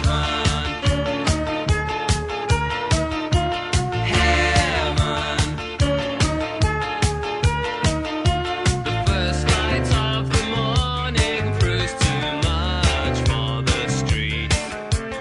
No one sees each other, just their presence there to meet. Your chin takes a stumble at the side of the funnel, and the gangplank is no trouble up to heaven. That's not an accident. This album is formatted very, very, very intentionally. And of course, I don't even love the song, but F Hole followed by Labeled with Love. I mean, again, Labeled with Love is a song. It's my least favorite Squeeze single. It's a country tune. It's them straight up doing a country song. It's about a sad old lady alcoholic. Taken in isolation, you could say it's a nice, well-observed character sketch, okay? I've never liked it on a melodic level that much, and I get even creepier vibes from it when I hear the album, because where it follows is this F-hole song, which is another nightmarish thing where yes, we're going to have this weird garish romance, and then you're going to hand me this guitar but has an F-hole, and I'll play you all my country songs and I'll get every chord wrong. Smash cut. Labeled with Love. All right, I'm going to defend Labeled with Love. Okay. I think it's a lovely song. I think it's a great storytelling song about a course of a relationship over 40 years. I also think them sort of branching out and trying to do a country song was ambitious and a bit of a risk. And I will say this, I mentioned this at the top of the show, that I went and saw their play, the musical that they put together in 1983 called Labeled with Love. And in the context of that musical, because they kind of stapled a story onto a bunch of these songs and linked them together, it really, really worked. Now, I'm one of maybe several thousand people who saw this thing at the best, at the most, so it doesn't really count. But in that context, the song really, really worked. Yeah, we never asked you whether that show was good or not. It worked. I can't say that it was great. And they weren't famous enough or big enough. I mean, and this was way before, musicals made it to Broadway based on pop songs. This was way before that happened. And so they were, 20 years too early and, not nearly famous enough to pull it off. But as a fan of theirs, and by the way, I met them there. They were there, Nice. So that was, it's a huge thrill for me, never forget it. So I fully copped to the fact that my criticism of this thing may be totally skewed by the fact that I met them and that I was a huge fan. And so it was a tiny theater too. There couldn't have been more than 100 seats in it. But anyway, in the context of that thing, this song really worked well. But I've always loved the song. I just think it's a sweet song. It's kind of a throwaway, but I think it really works. He became drinker and she became mother. She knew that one day she'd be one or the other. He ate himself old and drunk himself dizzy. Proud of her features, she kept herself pretty. Drinks to remember, I, me and myself, and winds up the clock and knocks dust from the shelf. Home is a love that I miss very much, so the past has been bottled and labeled with love. He, like a cowboy, died drunk in a slumber. Scott, I know you're our country fanatic on this show, so I'm sure you love it too. I do like it. I don't know if I love it. I'm between you two, if I can use that phrase. I do like it. I think it is. They did, every now and then there'll be this countryness that finds its way into their music, and I think generally they wear it pretty well. We probably should, guys. I mean, probably talk about the one Squeeze song that anybody might know from the band. Mumbo Jumbo, thank you. God, you stole my thunder, Scott. It is, in fact, the best track on the album. Those big pounding piano chords and that ostentatious Glenn Tilbrook melody with that whole, the makeup box has always got ever such a lot of odds and sods in there to offer. What a really audacious... Wait, you were talking about Tempted. I don't disagree with that take about Mumbo Jumbo, but I was talking about a little tune called Tempted, which leads us to mention, we haven't yet, Jules Holland is not here anymore. He left after the last album, though he will return shortly to Squeeze. So Paul, do you guys know the backstory of that? Why he left? Yeah. Well, he had some opportunities to do TV, right? Well, yes. So I saw Squeeze several times, in the early 80s. And when you saw them in those shows, Jules Holland was the lead. He was the guy. He was the lead of the band. He was the sort of the ringmaster and the guy who introduced the songs and did all. Compeer, right? And which, exactly. By the way, exactly why he ended up where he is. Right? Exactly, and he got offered a talk show off of that because he was such a good raconteur. He was so good at it that somebody came to him and said, why don't you do a talk show? And that's why he left. And their live shows suffered after that because neither Tilbrook or Difford had the personality that he had and could sort of be a front man. It's a shame for Squeeze, but you can't say it was the wrong move for Jules. No. It was the right move for Jules Holland. Now he's a British institution, so I guess it worked out, right? That's right. So he's gone, and in his place is a guy named Paul Carrick. And Jeff mentioned earlier you would hear him later with Mike and the Mechanic singing The Living Years and a few other tunes. And you'd hear him solo, too. He had a song called Don't Shed a Tear that went top 20 or so in the late 80s. But I actually don't know that one, yeah. If I played it for you, I bet you'd know it. It was kind of one of those songs. But previous to this, he was also in a band called Ace, which is a fantastic song. Yeah, this is the song that he's most famous for. How long has this been going on? And that's Paul Carrick singing for Ace. And he was, it is Costello, I think, who suggested that he sing lead on Tempted. And again, turned out to be a pretty good choice. Now, I've heard the original Glenn Tilbrook demo version of the song. It's unfortunately not available on YouTube, and I don't have the file. So there's no clip. Sorry, folks, but he could not have done it justice. It could not have been sung by anybody other than Paul Carrack. And it is melodically and somewhat lyrically, but certainly melodically, I think, an attempt by Tilbrook to actually reach a U.S. audience. And it's one of the reasons that it eventually did. It's a rugged song. It's got great bones. It's got this massive sing-along chorus that you can get into. My kids, actually my son, who's now 9, he's a big Elvis Costello fan because I'm raising him right. But the first time I played him Tempted, he went bananas. Like, he loved Tempted. And I don't want to make it too simplistic, but it is one of the Squeeze songs that perhaps is most easily accessible to adults and 9-year-olds. And even story-wise, right, it's a pretty straightforward, no-twist storyline through Tempted as well. I bought a novel, some perfume, a fortune all for you. But it's not my conscience that hates to be untrue. I asked of my reflection, tell me what is there to do. Tempted by the fruit of another, tempted but the truth is discovered. What's been going on now that you have gone? There's no other. Tempted by the fruit of another, tempted but the truth is discovered.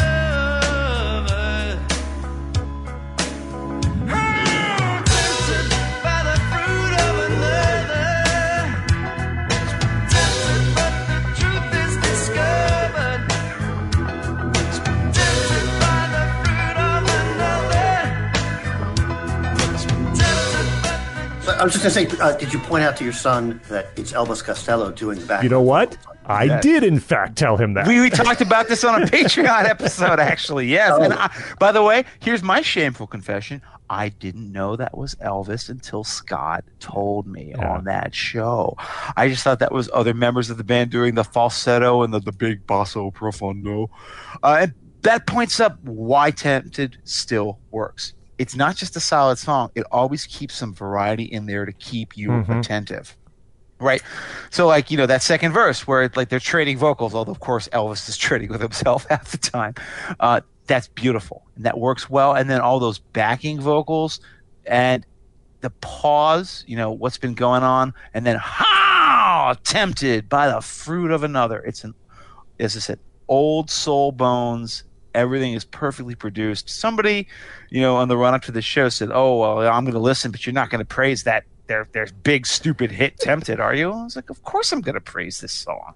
The song's amazing. There's no reason to hate this song, even though stunt casting, yes, Paul Carrack singing lead was stunt casting, but there's no way you've ever heard this song in anything remotely approaching the form that we have it now, unless he had done it." I'm at the car park, the airport, the baggage carousel. But people keep on riding, me wishing I was well. I said it's no occasion, it's no story I can tell. At my bedside, empty pocket, a foot without a sock. Your body gets much closer, I fumble for the clock, alarmed by the seduction. I wish that it would stop. Tempted by the fruit of another.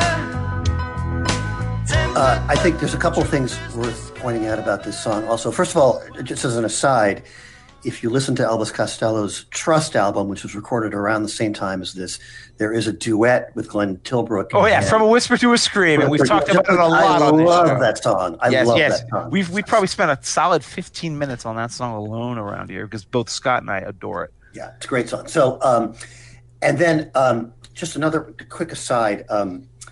There's a guy named Bob Lessetz who was a music guy, music business executive for years. He's been writing a newsletter about the music business for 30 years. When I first started getting it, it was faxed to me. That's how long. And he also has a podcast cleverly called the Bob Lessets podcast, and he had Paul Carrack on last year, and Paul Carrack told a story from or his version of the story about this song, which was basically that he had just joined Squeeze. He came into the studio, just to hang out, because he really didn't know those guys very well. He was hired to replace Jules Holland, and Tilbrook had recorded the demo that Jeff referred to, and nobody thought it really worked, or what, they weren't crazy about it. And Elvis Costello turned to Paul Carrack and said, "You want to take a go with this?" And he said, "Sure, I'll give it a shot." And nobody. And when Elvis did that, he knew, because he knew it was yeah. gonna Well, work. in the interview, Carrack sort of plays it like, I was just we were just fooling around. But you're probably right. I'm sure that was. I mean, he already had the hit. Everybody knew this guy could sing. It was So he did a take, and everybody looked at themselves like, "Oh shit, he's got it." And then they did another one, and that was it. They only did 2 takes, and I think he inferred that later they went back in and did the Tilbrook part. That originally Carrack had done the whole song as the lead, and that they went back in later without telling him that, and Tilbrook added his part, and that's the version that got released. Yeah, it makes sense. I mean, you just dropped in those vocals, and then I think that's the right move, because he gets the first verse and the third verse, and of course the choruses. But yeah, that second verse changes it all up, because there's no middle 8 in the song, so you need that little contrast section. This is this album. We've been talking about individual components of East Side Story, but it really needs to be emphasized. There are 14 songs on this record, so that's actually longer than most. It's 7 songs per side. Every one of them is great, and there are things here that we haven't even mentioned by name yet that are stunning. Is That Love was the lead single from East Side Story. It's 2.5 minutes long. That's Again, great.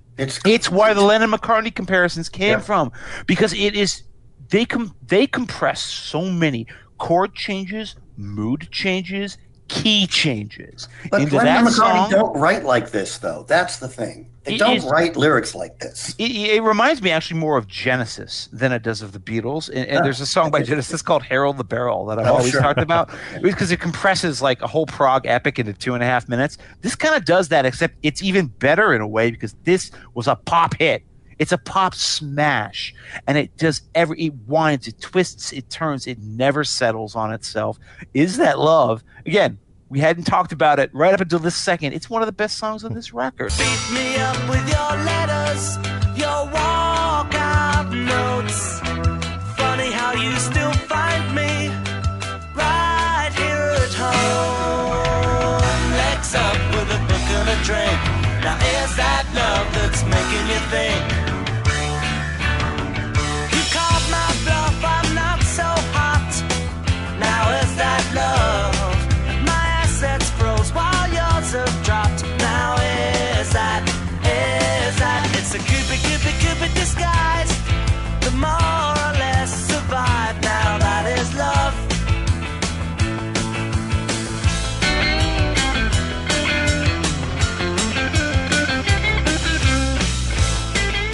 Mr. Bertram. It's true. Well, I have to point out this, is that the past 3 albums now, we have mentioned essentially every single song on the past 3 albums.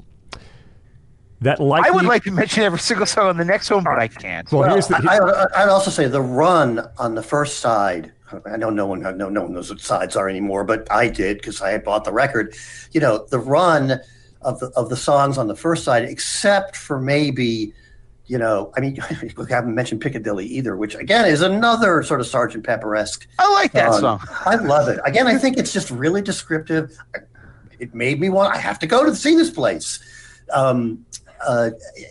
That run, except for maybe Heaven, which is not my favorite song on the record, but the run from In Quintessence, Someone Else's Heart, Tempted, Piccadilly, There's No Tomorrow, Heaven. I'm sorry, not There's No Tomorrow is the one that I'm not crazy about. Heaven is great.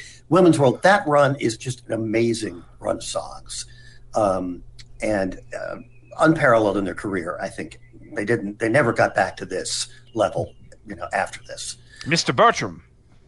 I don't know if we'll be mentioning every song on any album to come, and that's A, for timing purposes, because otherwise this should have been a 3-part episode if that were the case, but also because I think this is the moment, and Jeff's going to disagree here in a second, but I think this is the moment where the expectations and the pressures and the stress of those McCartney comparisons, and perhaps just churning out so much incredible music the past 3 years, essentially, caught up with them. And I think there's a 3-album swing here between Sweets from a Stranger, the Difford and Tilbrook duo album, and then Cozy Fan Tutti Frutti, that I think is really the lull in their career. There are brilliant moments, there is no doubt, because these guys are super talented. But I think there's a tendency on these next couple of efforts to really overwrite and overthink almost everything that is being written for these next 3 efforts. We start with Sweets from a Stranger, and I'll just say I think it's a massive step down. I think there are songs here that don't work at all, like On the Dance Floor. No, that's one of the best. All right, songs. the very first dance, I think they just don't sound right. It's but on the other hand, I'll say the two I think that stand way above. Obviously, Black Coffee in Bed, which is one that endures to this day. And another song that I think is very close to being another Black Coffee in Bed in terms of quality is one called Points of View. That is an outstanding song with a great melody. I bit off more than I could chew. So interested in my points of view. Trial and jury swear on the Bible. I'm too drunk and unreliable. I'm too drunk for conversation, though I wait for invitation. She is exiting and I'm uninvited. 15 rounds this love I fight it. I walk home and curse the heavens, lost on points. My heart was flattered. Maybe she had other things to do. Undead and wanted in points of view. Those two really stand above the pack here. And I know Jeff's going to tell me I'm wrong here in about 5 seconds, but I think Sweets from a Stranger is a fairly significant step down from East Side Story. I'm not going to tell you you're wrong in about 5 seconds. I'm going to tell you you're wrong in about 5 minutes because I want to let Scott talk first. And I do have a thesis. Yes, there is such a thing as a squeeze hot take. You're about to hear it. Before we get to that, I do want to just speak up for one song that really doesn't need people to speak up in its favor, but everyone wants to say something about it. And that's Black Coffee in Bed. This was my audition song. Okay, because it's right there in my range, and I sing like Glenn Tilbrook, and that melody is so beautiful and so powerful and so haunting. The lyric is actually good. Like, it's a very good breakup song. You know, again, one of those like a hungover Sunday mornings. You're sitting in bed, and I went out for another meaningless night, and I'm still like, I'm still broken up about the girl who left me. Great melody, but the guitar solo, which is Jerry Garcia by any other name, it's a Jerry Garcia guitar solo. It is perfection. And the lyrics and the melody, and then Elvis Costello suddenly coming in the background with these big booming, out with her friend. You're like, whoa, there's Elvis there. It is an all-time classic. It's one that everybody agrees about. This is the one that, it wasn't the last song on Singles 45s. It was the penultimate song, but it's just like that one that everybody just gets a warm feeling about when it comes on.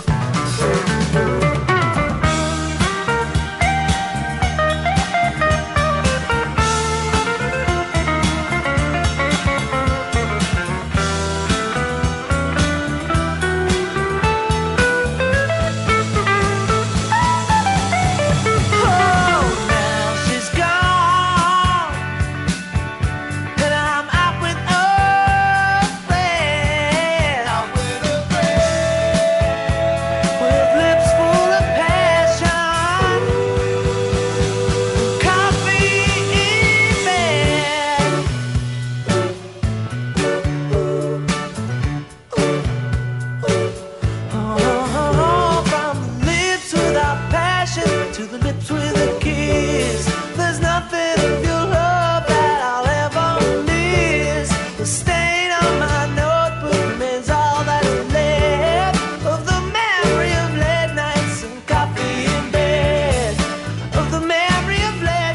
Mr. Immergut, it's all yours.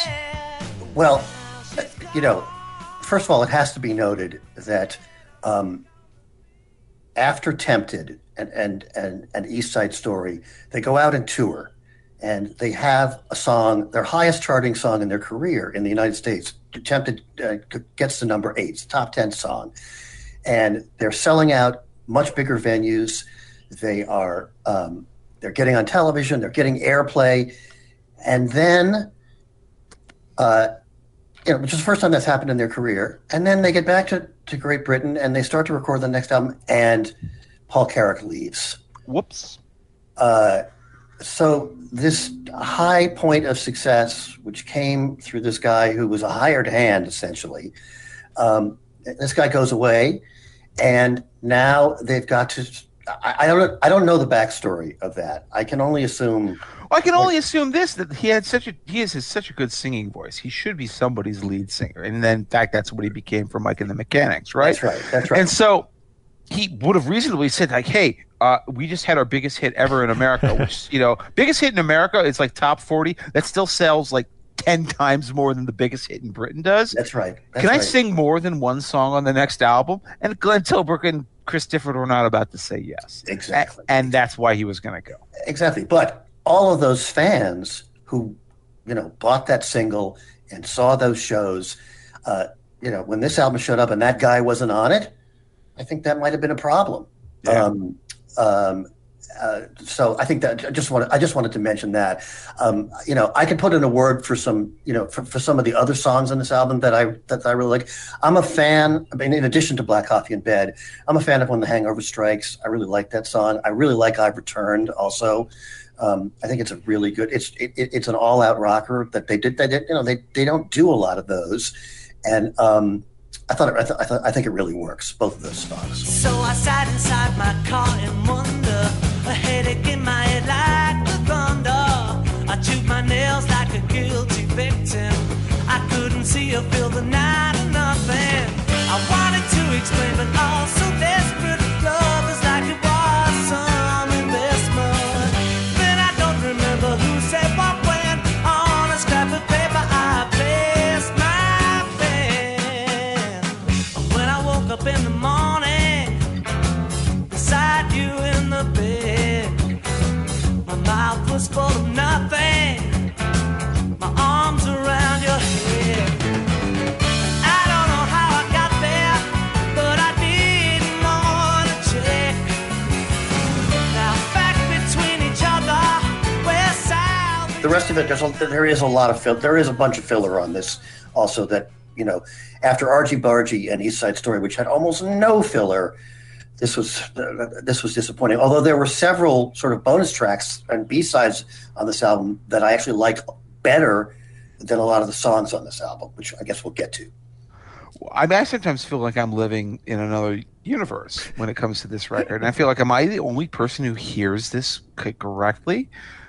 I think one of the problems is that you come into this, if you've been listening to the last few albums, and you have a certain expectation from Squeeze. That's right. You want immediate hooks, immediate pop singles. You will not find them here, my friend. You will find only evil here. This is not for you, but this is still really good art pop music. And so like I think that when people dismiss songs like Onto the Dance Floor, which again has that very weird drunken vibe, again, the Queeze, you get the Queeze from it. You imagine a bunch of drunken hooligans and clubbers just tumbling their way onto the dance floor, and the music vibrates and moves with it. It works well. It's the proposal she thought she'd never hear on a dance floor. Joy finds its features upon a lipstick kissed with an answer. Inside my heart, young wise people. Young, loud sound. All up to daybreak, all up to drop. Say, I hear a slow song. I like songs like Out of Touch or I Can't Hold On. Scott already mounted an admirable defense of points of view, so I don't have to. But I'll tell you, one of my favorite songs in this record, other than Black Coffee, is Tongue Like a Knife. I don't understand. I think the second half of this record actually it doesn't really falter. The very first dance. Scott, okay, I can see the point. All right. That's not a good song. That should not have been there. That was a waste. They could have put on I Can't Get Up Anymore, which is a fun bonus track. And Get Your Gun. But that was a little bit later. I'm just going to only be fair and go with shit they had in the can. They only could have put that one on. But I'm saying... I thought Annie Get Your Gun was recorded in these sessions, and they I used believe, it later. no, not the case. Not the case. Okay. But a song like Tongue Like a Knife, that is them. I get it. I get what Mr. Bertram here says when he says that they're succumbing to that Lennon-McCartney curse. We're like, oh, am I complicating the music? Am I complicating the lyrics? And that would become a true curse immediately afterwards. But right here, there's still a happy stability. There's a happy medium. And I think a song like Tongue Like a Knife, this beautiful piano sort of groove, it has a glide that comes in. And I think it ends with, a children's ballad at the end of it. It's a beautiful, weird, hybrid art rock track that Squeeze could have never done on, like, Cool for Cats. Ahead of a hunt on the wall by a painting, an upright piano stood locked by the door. In through the window, the light was fast fading, while I spilled my whiskey all over the floor.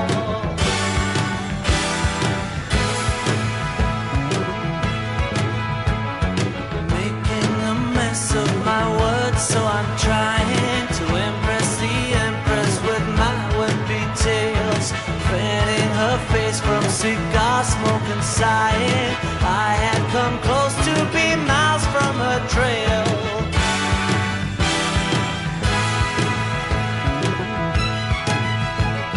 She was a jewel that sparkled in darkness. She was the lover of everyone's life. She was the catch at everyone's parties. She was the... But also they couldn't have done on Cozy Fan Tutti Frutti either, because they had gone, I think, too far off the rails at that point.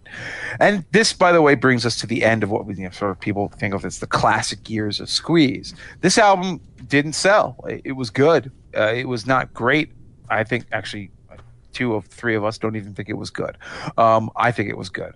But the label said, okay, listen, you have one last single. And Glenn Tilbrook said, yeah, I got something. He went to the band and said, here, I got these 2 songs. Which do you like? And they said, I really like this one, Annie Get Your Gun. So he brought it to their producer, and before the band could ever convene to get back together, the producer had already recorded it for them. With who playing? Random studio people. Scott, Mr. Bertram, I don't know if you know anybody who actually played on it. I don't. But nobody knows that except for those of you listening to this show. It's one of their last truly classic singles. Everyone knows Annie Get Your Gun. It always it reminds me of my best friend from college. Hey, Katie, if you're out there listening, I just think Katie Get Your Gun. She wants drinks for everyone. She's sweet. She's a little bit loopy, but she's solid. She's just she's a wild card in that deck. And, that's that song to me. And I guess, even if Squeeze per se didn't end up playing on it, it does close out their classic era perfectly. He's not into miracles. Sees life all too cynical. The cat has got his tongue. Now she bangs on his drum. He says, pull the other one. Bells ring, look what you've done. Emotions leaking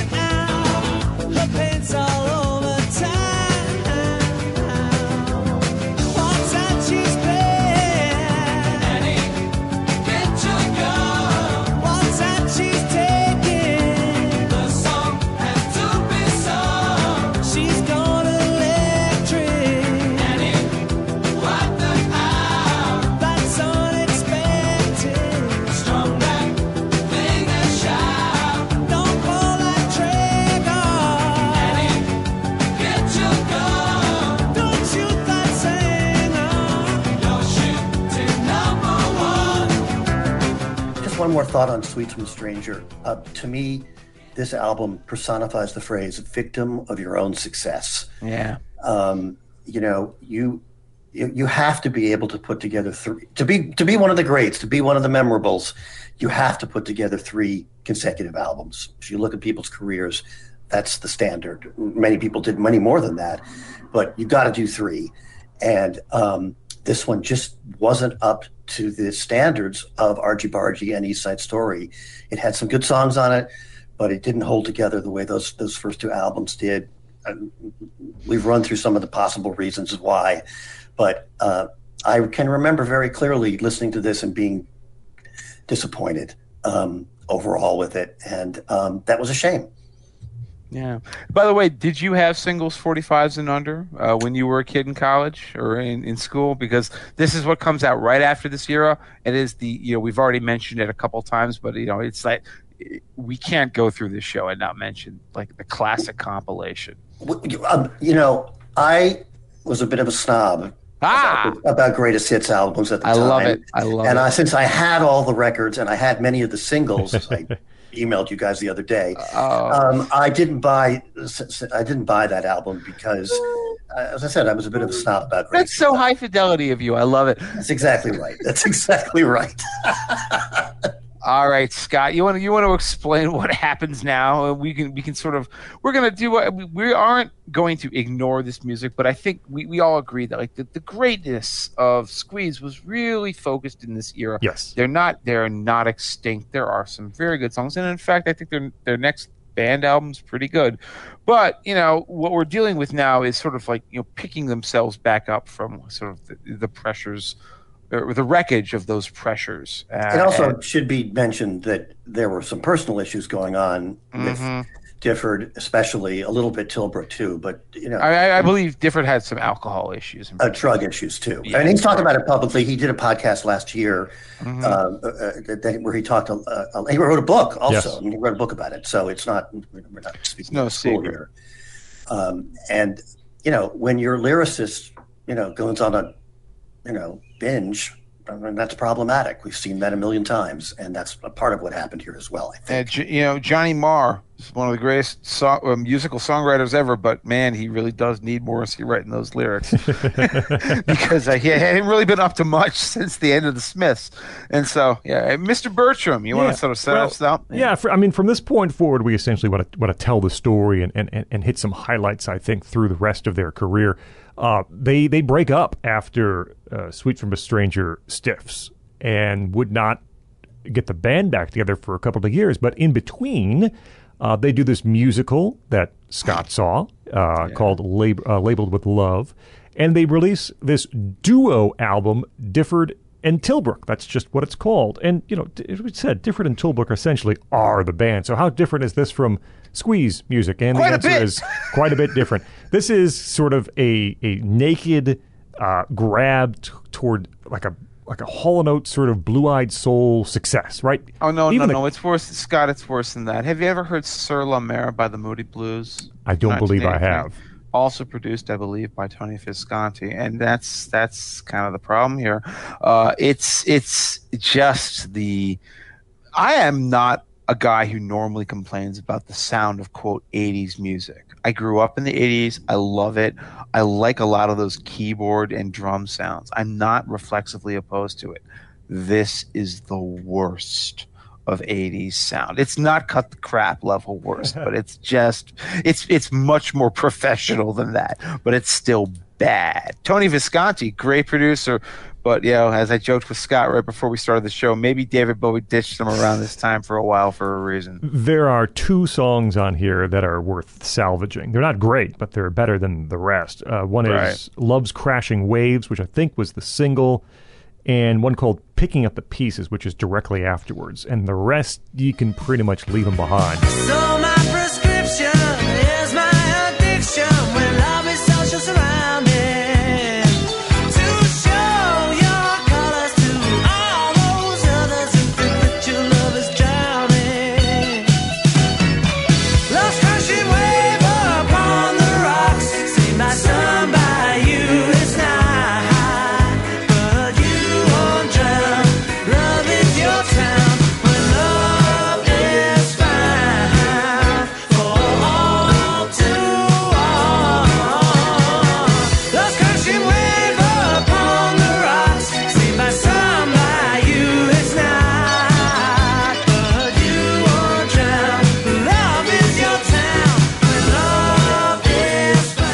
Unless Scott has other thoughts. No, I agree with this. Again, I remember buying this album, sight unheard or sound unheard, whatever, and just being devastated about Oh, how I can feel the pain even from here, man. Yeah, that must hurt. again, I was huge fans of these guys. It's like, and what happened, right? Yeah, exactly. And of course, I didn't know anything about the personal issues going on at the time or any of the, the other stuff. I was just a fan, and it was crushingly disappointing to me. I kind of got off the bus for a while at that point. They didn't like it either, by the way. Yeah, no, they did not. They said, you know what? Let's try Squeeze again as a concept. And so here's actually an album that this is not one that I'm going to go to the walls, to barricades, to defend, but I think we actually we disagree somewhat about, and that's Cozy Fan Tutti Frutti. Another dumb pun, right? Cozy Fan Tutti Frutti. Okay, yeah, you get it. 1985. It's their reunion album. I actually think it has quite a bit to recommend it. It's weird. It's arty. It is indelibly 80s, but there are good songs on this, and I think there are also good productions on it as well. So I'm just going to say there's a song here called King George Street.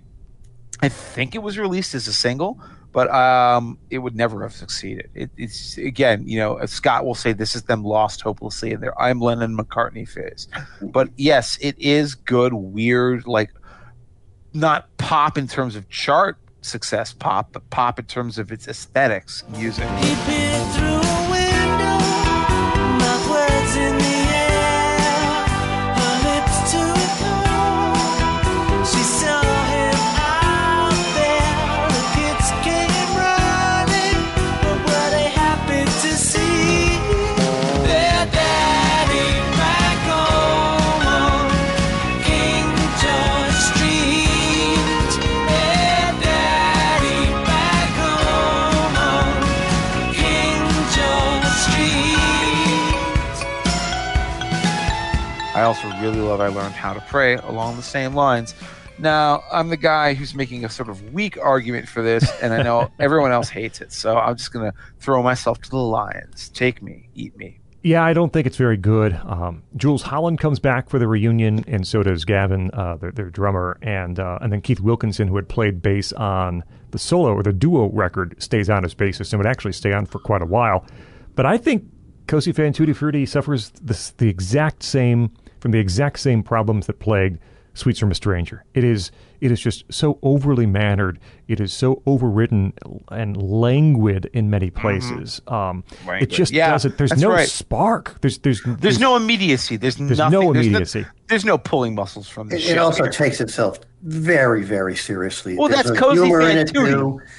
Yeah, exactly. I mean, it's just a little bit pompous, and maybe we could have a quick discussion of like because we've seen it many times. How do talented people lose it like this very quickly? Within the course of 2 records, they seem to have gone completely off the tracks and forgot who they were and what they were.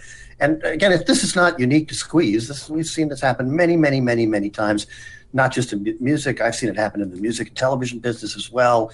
People have hit movies or hit TV shows, and then all of a sudden they just can't do it anymore. It's an interesting phenomenon. If we knew the answer to it, everything would be a hit. But it's a very famous story, just along these lines.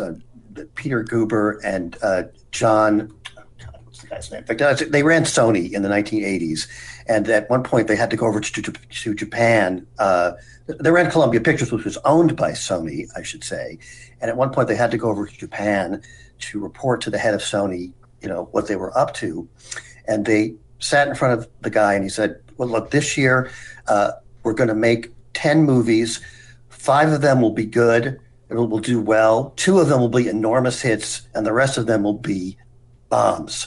And the guy at Sony looks at them and says, well, why don't you just make the hits? You can't do that, And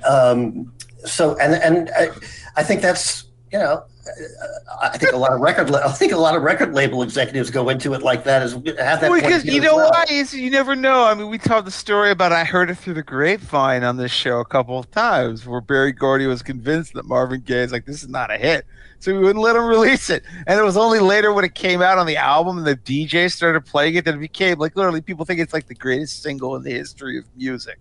So sometimes the suits get it wrong, which is All why the you time, have the suits get it wrong. As a former suit, I can tell you that. But they didn't get it wrong on these albums necessarily. Is the No, question. they did not. They did not. I mean, you also suit. You know, you can't sell bad records. You know, and Paula Abdul would beg to differ. well, maybe. I There are. I think singles are a different animal to a certain extent, but albums are much more difficult to sell. And but again, you know, they just lost it, and for whatever reason. And again, it's not unique to them. But they didn't commercially lose it, which is fascinating because it's the next album where they regained their bearings. Yeah, and in fact, Babylon and On, the 1986, 87, and this is the one that I checked out from the library, and I kind of, frankly, I noped out about. But this is the one that actually has their two biggest American hits. Yeah, and to follow up on what Scott was saying, I actually think that there is some credit to be given to Difford and Tilbrook that they actually pulled out of what was happening the past three albums. And I think it's not complete here, but it starts here on Babylon and On. And essentially, past this point, they don't make a bad album anymore. They make albums with a couple of high points and some songs that maybe would have been B-sides or left off, you know, the great albums in their career. But they sort of figure out how to do what they do again, and it has to start on Babylon and On. And I think What it starts. was the line? Was it different? Or was it Tilbrook who said, like, I just started I have to write for myself? Yeah, Because if I try to write for what I think other people want me to do, it's going to be garbage. It just never works. Right. Babylon and On is 80s pop done in squeeze style, and that's all the good and all the bad, and there's some bad. You know, the production is not where it should be on some of these songs. Every bad choice is magnified by about 100-fold because of how it's sort of highlighted in the mix.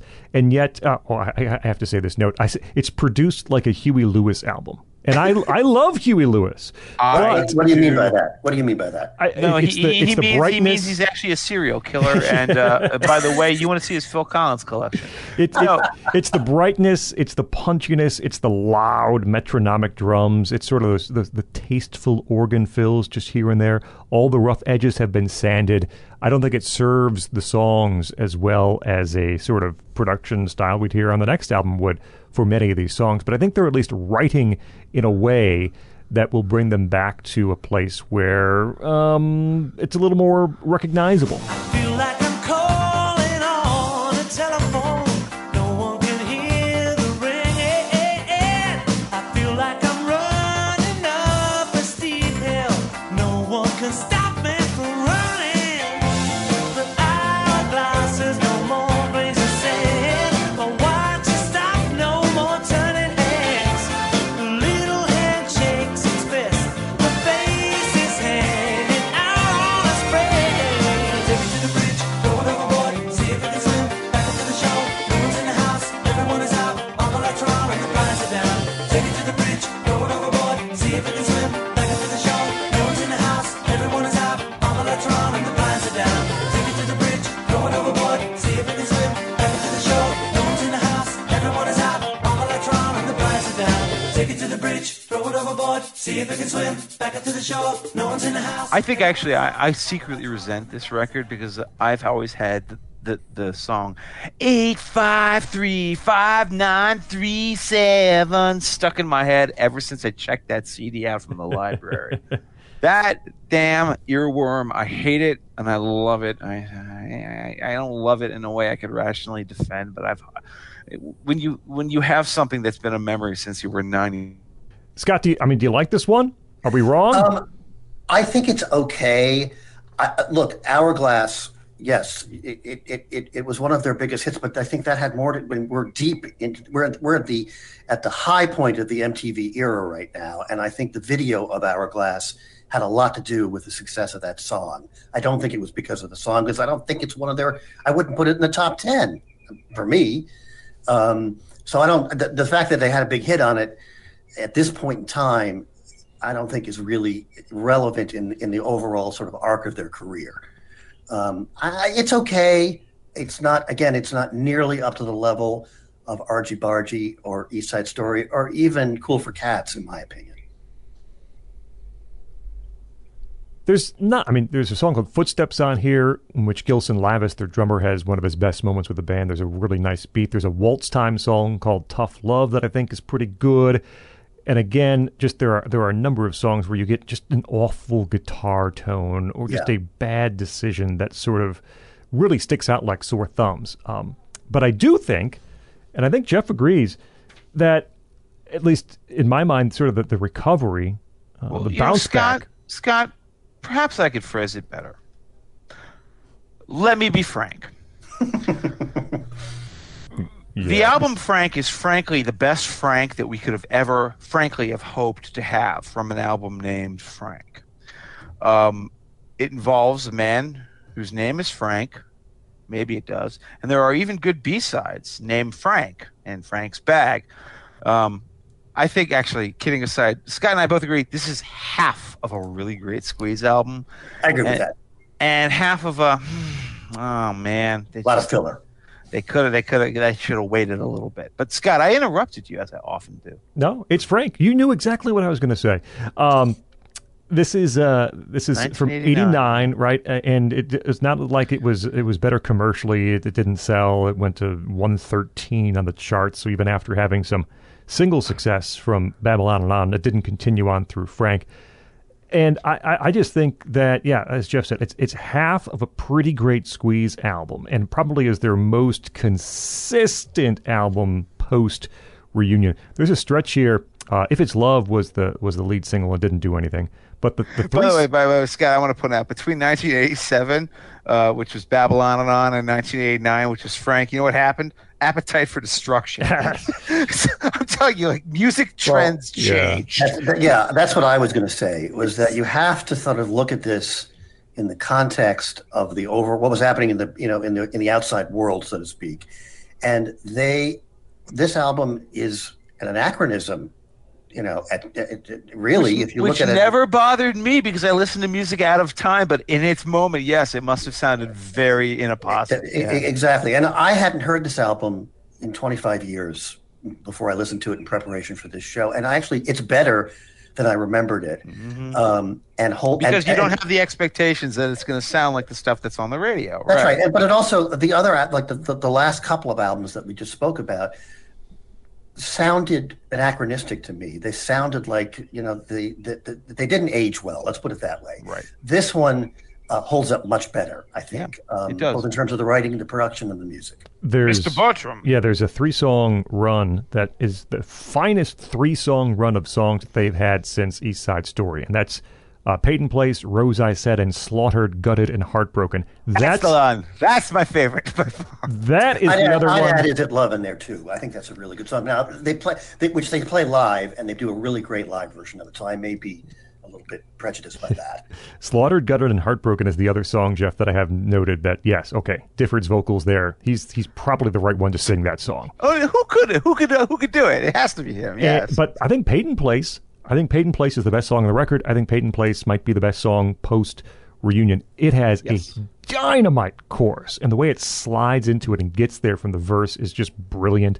Jules Holland, who's still around here, plays a wonderful piano section. It is a intricately structured song that works really well. Peyton Place is really the highlight of the album, but there are a lot of really good songs here. And they just didn't have enough to sort of pull off a late career renaissance sort of album. But I think it is the best post-reunion album.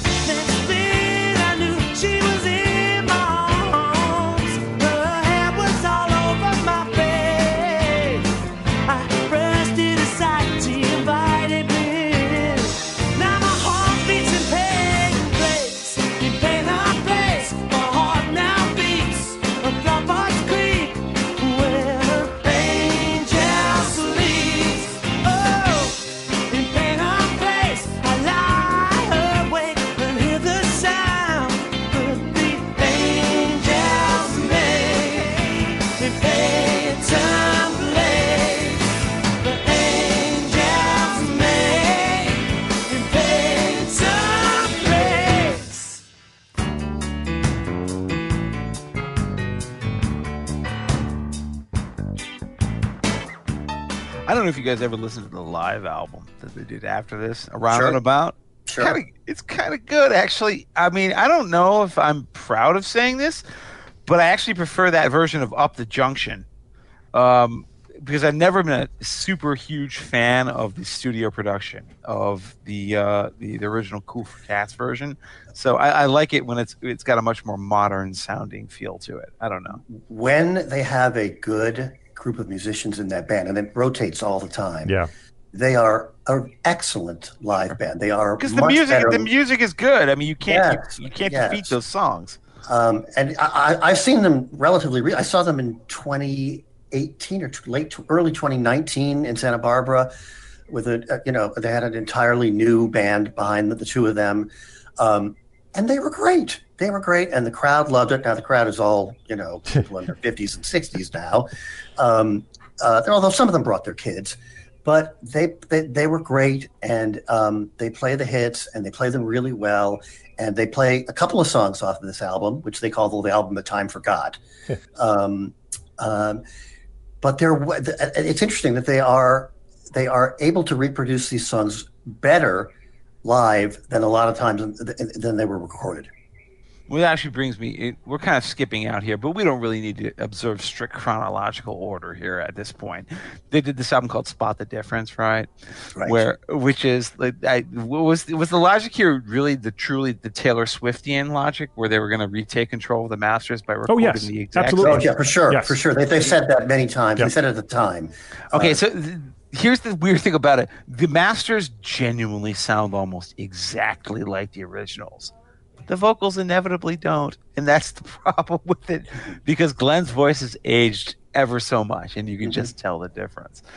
But I jumped way out of order there. I mean, we should talk about these last few albums. There's one in particular, I guess, that all 5 hardcore Squeeze fans out there are going to just murder us if we don't talk about, which is Some Fantastic Place.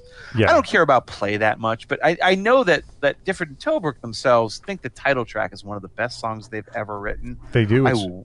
I do. I agree. I think it's a great song. Again, they play it live really well, and I think it is a throwback to Archie Bargy very much. It's one of the few songs that they've written in the same room, and they said it took about 10 minutes, and it's about I think Glenn's first real girlfriend, who was a friend of the band and ended up dying of cancer at some point. And so that it sort of thematically brings the guys together because they're both friends with her. And they love that song. They love the music. They love the lyrics. Chris Difford's memoir is titled Some Fantastic Place. If you see them in any interview talk about their favorite songs, they will always mention the title track from Some Fantastic Place. And I agree with Scott. It really is a knockout kind of track, building from this simple acoustic layout to eventually kind of gospel organ, hand claps. And in fact, the guitar solo in the song, I read, was written way back in 1973. Like, Tilbrook wrote this. I don't know. You have Without pieces the of song? music. That makes no sense. That's what it said. I have to hope that when it's time for me to come her way, that she'll be there to show me around whenever comes that day.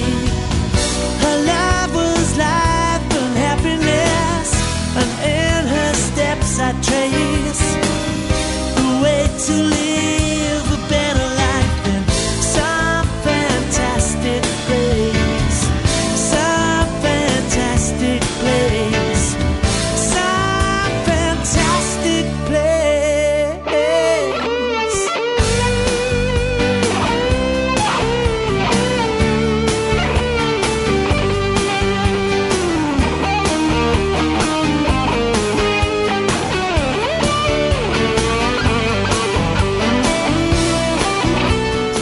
And actually, though, the album itself is not terrible either. This is a song called Third Rail that's pretty good on Some Fantastic Place. Paul Carrick's back here, and Pete Thomas plays drums. So it probably is the best iteration of Squeeze from a talent perspective in this entire I love how era. it's all like all these various people who are just sort of like notable run in and personalities out. in that That's right. scene, right? It's like here's a guy from Rockpile, here's a guy from The Attractions, here's a guy from Ace, like exactly. because it's a comfortable shoe everybody knows how to wear. Yep. And that's the thing about the later era Squeeze albums, is that these actually, once they return to just, the nuts and bolts of songwriting, you're no longer getting these like crazy advances in either production technique. They're not leading the charts. They're not trying to push the envelope. They're just writing music for themselves. And so what that results in is some music occasionally that is brilliant, but I hate to say this, but it is always the case. If you're only doing it for yourself, you don't have that pressure. Mm-hmm. You don't have that quality control where it's like, I will be working for bus fare if I do not make the best possible album I can make. Which is why these later period albums, they always have some great songs on them. But, I don't feel like it doesn't, I don't feel like we are doing them an injustice by not covering them up. But again, also, you have to look at this in the context of the larger world. And in the larger world, hip hop is dominant, and these guys, or rap rock, or rap rock, exactly. God. I mean, and these guys are still doing, Sgt. Pepper, or R.G. Barger, East Side Story. That was the same fate that Neil Finn and Crowded House had to deal with. It's just like writing these very well-written pop songs. Yeah, I mean, all of the bands of this era, had to deal with this, and all of them, were put in the back seat essentially in terms of pop culture. Because of that, the world changed, and they had no ability to change with it. That's not who they were. They couldn't do it. It's not like they're going to start making, rap rock. They couldn't do that. And the few people that survived this era, I'm thinking about Bruce Springsteen now, just because, somehow he came through. He could have easily been in the same boat as these guys, and he figured out a way to get through it. Now he was a much bigger star and had a much more devoted audience, and maybe had his finger on the pulse of things. Mm-hmm. But these guys did, and maybe that was easier because he was American in terms of our audience. I don't know. It's an interesting conversation to have. It's like, who threaded their way through this and who didn't, and why. Just to close the story, I guess, there's a couple of other albums, Ridiculous and Domino, and everyone seems to hate Domino, including all actual people who played on the album. Squeeze breaks up again, and they go through a period where Difford and Tilbrook really aren't talking. If you go on... it was even the subject of a VH1 Can We Get This Band Back Together episode. It's on YouTube. I watched it at the time. I felt so sad because I was the only person watching who cared about Squeeze. And spoiler, they did not get back together at that point. No. But they did get back together a few years later. At least Difford and Tilbrook did, with a brand new band. And they've put out 2 albums in the past decade, 2015, 2017. And I got to tell you, I've heard them. They're not bad. I mean, they essentially continue Some Fantastic Place, and a couple of really good songs and some songs that they like personally. And I think especially Cradle to Grave, which is the first of these 2 really late era albums, is really not bad at all. The title track is very good.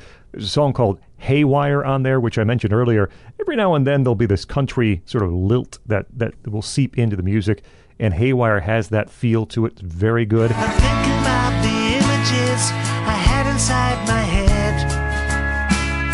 There's not much to imagine in that center spread. She looks at me seductively. Oh, I feel something new. The steam coming out of my ears. My toes curl inside my shoes. My hormones have gone haywire. My temperature is right off the gauge.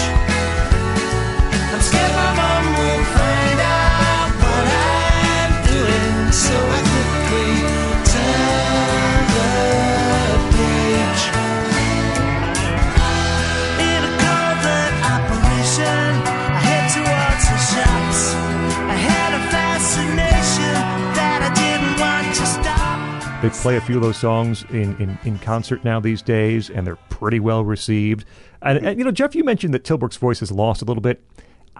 I would say less than you would expect. He's way less 64, 65, right? He's still in pretty good given voice. How high he has to sing in his range for the classic tunes, and the fact that they have not changed the keys in those songs for the most part, I'm impressed at the fact that it holds up. Yeah. I'd also say if you go, I mentioned this earlier that Glenn Tilbrook did a bunch of covers during the pandemic and posted them on Instagram. If you go back and watch those things, there's a cover of Sly Stone's "Everyday People" That's very good. spectacular. Yeah. Spectacular.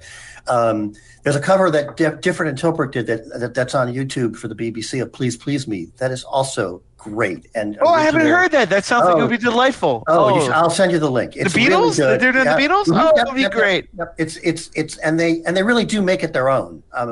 It's kind of fascinating. So the point of this is they have the talent, they have the ability. Something else is going on here. I don't know what it is. It's if we knew. Well, I mean, at this point, the industry has changed for irrevocably. Time has passed them up, and and I think they understand that too. They're content. Hey, when were they? They're 95 years old right now, something like that. I don't know. No. They're in their 50s or 60s, but no. But I mean, I think they're at peace with this. But yes. Oh yeah, I think so too. Tilbrook is playing a lot with his kids, which obviously he seems on those covers. It's all done with his family, right? And you can see he's just having a blast, and that's great. It's great to see. Yeah, there's a song on the most recent album which is essentially Tilbrook and family. I mean, if you look at the liner notes, his kids who are playing on the song, not the rest of Squeeze. So he has that going for him. I mean, I think I just want to kind of close by emphasizing that, this is a band that had this very brief and kind of concentrated efflorescence in that late 70s, early 80s period. But that's not nothing, because that was one of the most exciting periods and competitive periods of all of music. Yeah. That's right. Sort of what modern popular music. You have your British invasion era 60s, and then I think really you have everything that happened after that giant punk explosion, the post-punk ferment. That was the other big, atom bomb level, new creation of music. Squeeze distinguished themselves among some of the toughest peers in the business. The fact that they aren't remembered now in the same way that they were in their day is, unfortunately one of those weird tricks of, time and career and chronology and, bad decisions and things like that, can't be undone, but the music is there and it is good. And damn it, Leslie Knope was right. What did she say? She said that things that will last forever, the Mona Lisa and the music of Squeeze. Well, look, that's why it's important to do shows like this. I mean, I think you guys do a really important public service of not just Squeeze, many of the bands that you've covered, reminding people or exposing new people to their work. I think that's a really, really important thing to do. We're here to serve, my friend. There you Mr. go. Bertram. That's where we end it, this look at the music and career of Squeeze. And we come to the show, part of the show, where we each give you the 2 albums you must own, the 5 songs you should hear from our featured band. And we start with our guest, Scott Immergut, who is the CEO of Ricochet.com and the Ricochet Audio Network. Also find him at the Hoover Institution's Productions, too.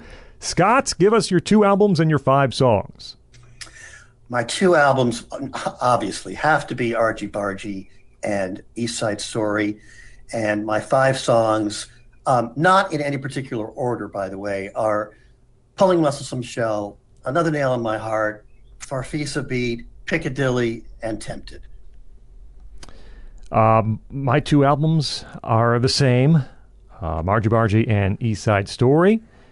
And the 5 songs, and by the way, I mean, there's no 5 songs answer for this show. I mean, I could come up with another 5 right now. Yeah. Squeeze are bizarre in the fact that they have not 5 songs, but not 30 songs. There are like 20 songs you can argue about, but if you try to reduce it to 5, well, that's stupid. And now, Scott, go be stupid. Yeah, I'll be stupid. So, Up the Junction from Cool for Cats, my favorite song, Another Nail in My Heart. And then we'll skip around a bit, go to East Side Story. I think Women's World is the best song on that record. I'm going to surprise Jeff by picking one from an album I don't love, which is Points of View. He was able to sell me at least on that track from Sweet All right, Stranger. it's a minor victory. And then Late Career, I'm going to pick one from the Late Career. I think Peyton Place is well worth hearing from Frank as an example of what they were able to do after sort of picking themselves off the floor and remembering or figuring out once again how to do that thing they did so well. Jeff, over to you. Okay, so for my two albums, I tried to get cute about this, but there's no reason to be stupid. It is clearly going to be Argy Bargy or Argy Bargy. I don't know how you pronounce it. We're not And British. What do we know? Well, it's all the same to me. I speak American over here. And then East Side Story. And those are the two. And they're just fantastic albums as albums, not just as individual songs. But they deserve to be heard in their formats. As for the 5 songs, this is a stupid exercise because there's more than 5. But Up the Junction, I agree with Scott. It's not only the best song on Cool for Cats, it's one of the best pop songs ever written. It's just such a beautiful narrative. Pulling Muscles from the Shell. I used actually at least 2 F-bombs describing this song during the show. That's how much I love it. 3, Black Coffee in Bed, off of Sweets from a Stranger. I like, of course, most of this album, unlike everyone else, but I'm going to not be dumb. I'm going to go with the classic, my audition piece. I'm going to do one from their sort of post-Heyday era. Scott did Peyton Place. I was tempted to go with that.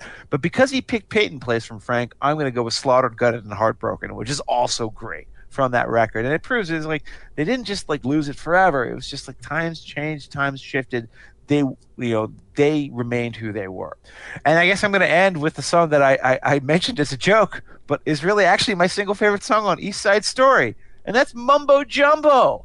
It's a song about a girl sitting at home, like she's getting ready for a date. She's putting on her eyebrows and her makeup and her toenails are getting plucked and she doesn't know what to do with her social calendar. And all that really matters is that Glenn Tilbrook is going up and down that scale like a maniac with one of the most beautifully athletic melodic lines of his entire career.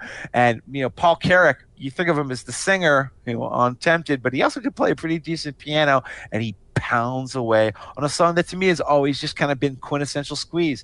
As an album track, you've never heard of it. The title itself suggests it might just be a throwaway. It's the opposite. It's everything that was ever great about this band. Kissing girls and boyish girls for all the girls in all the world wouldn't have me if I had all the money to spoil. I mix with Laurel and I get some raw little lassie.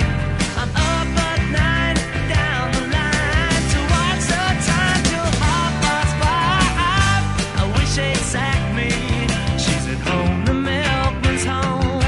To use a phone, the seeds are sown. It makes her happy, the chippy chappy. Oh, mumbo jumbo words to say. Are you coming out to play with a broken nose on a sunny day? I would bet none of these girls would ever care or get upset.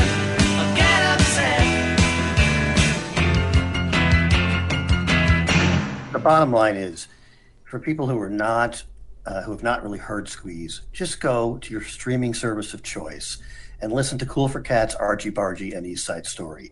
Then they come up with your own 5 songs, because they're going to come, most of them, Scott Bertram's choice being the exception, are going to come from those 3 albums. That's the Squeeze story right there, and with a couple of notable exceptions. That's all you got to do. Just listen to those 3 albums. There's the Political Beats look at Squeeze.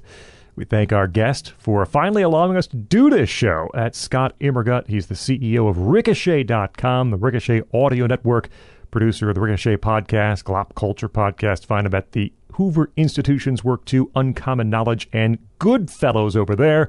Scott, thanks so much for joining us. My pleasure. Huge fan, as you guys know.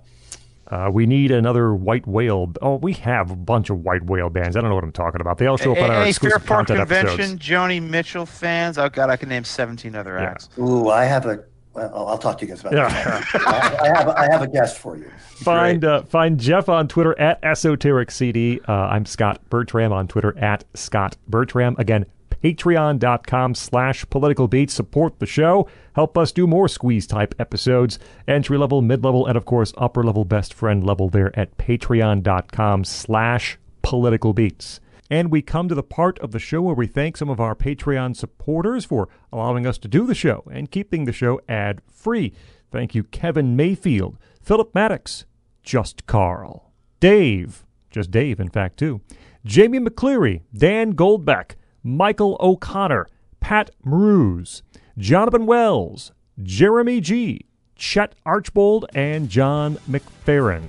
Thanks to you individually and all of our Patreon supporters out there. Find more at patreon.com/politicalbeats. Subscribe to the feed for new episodes, Apple Podcasts, Google Podcasts, Stitcher, TuneIn, and over at nationalreview.com.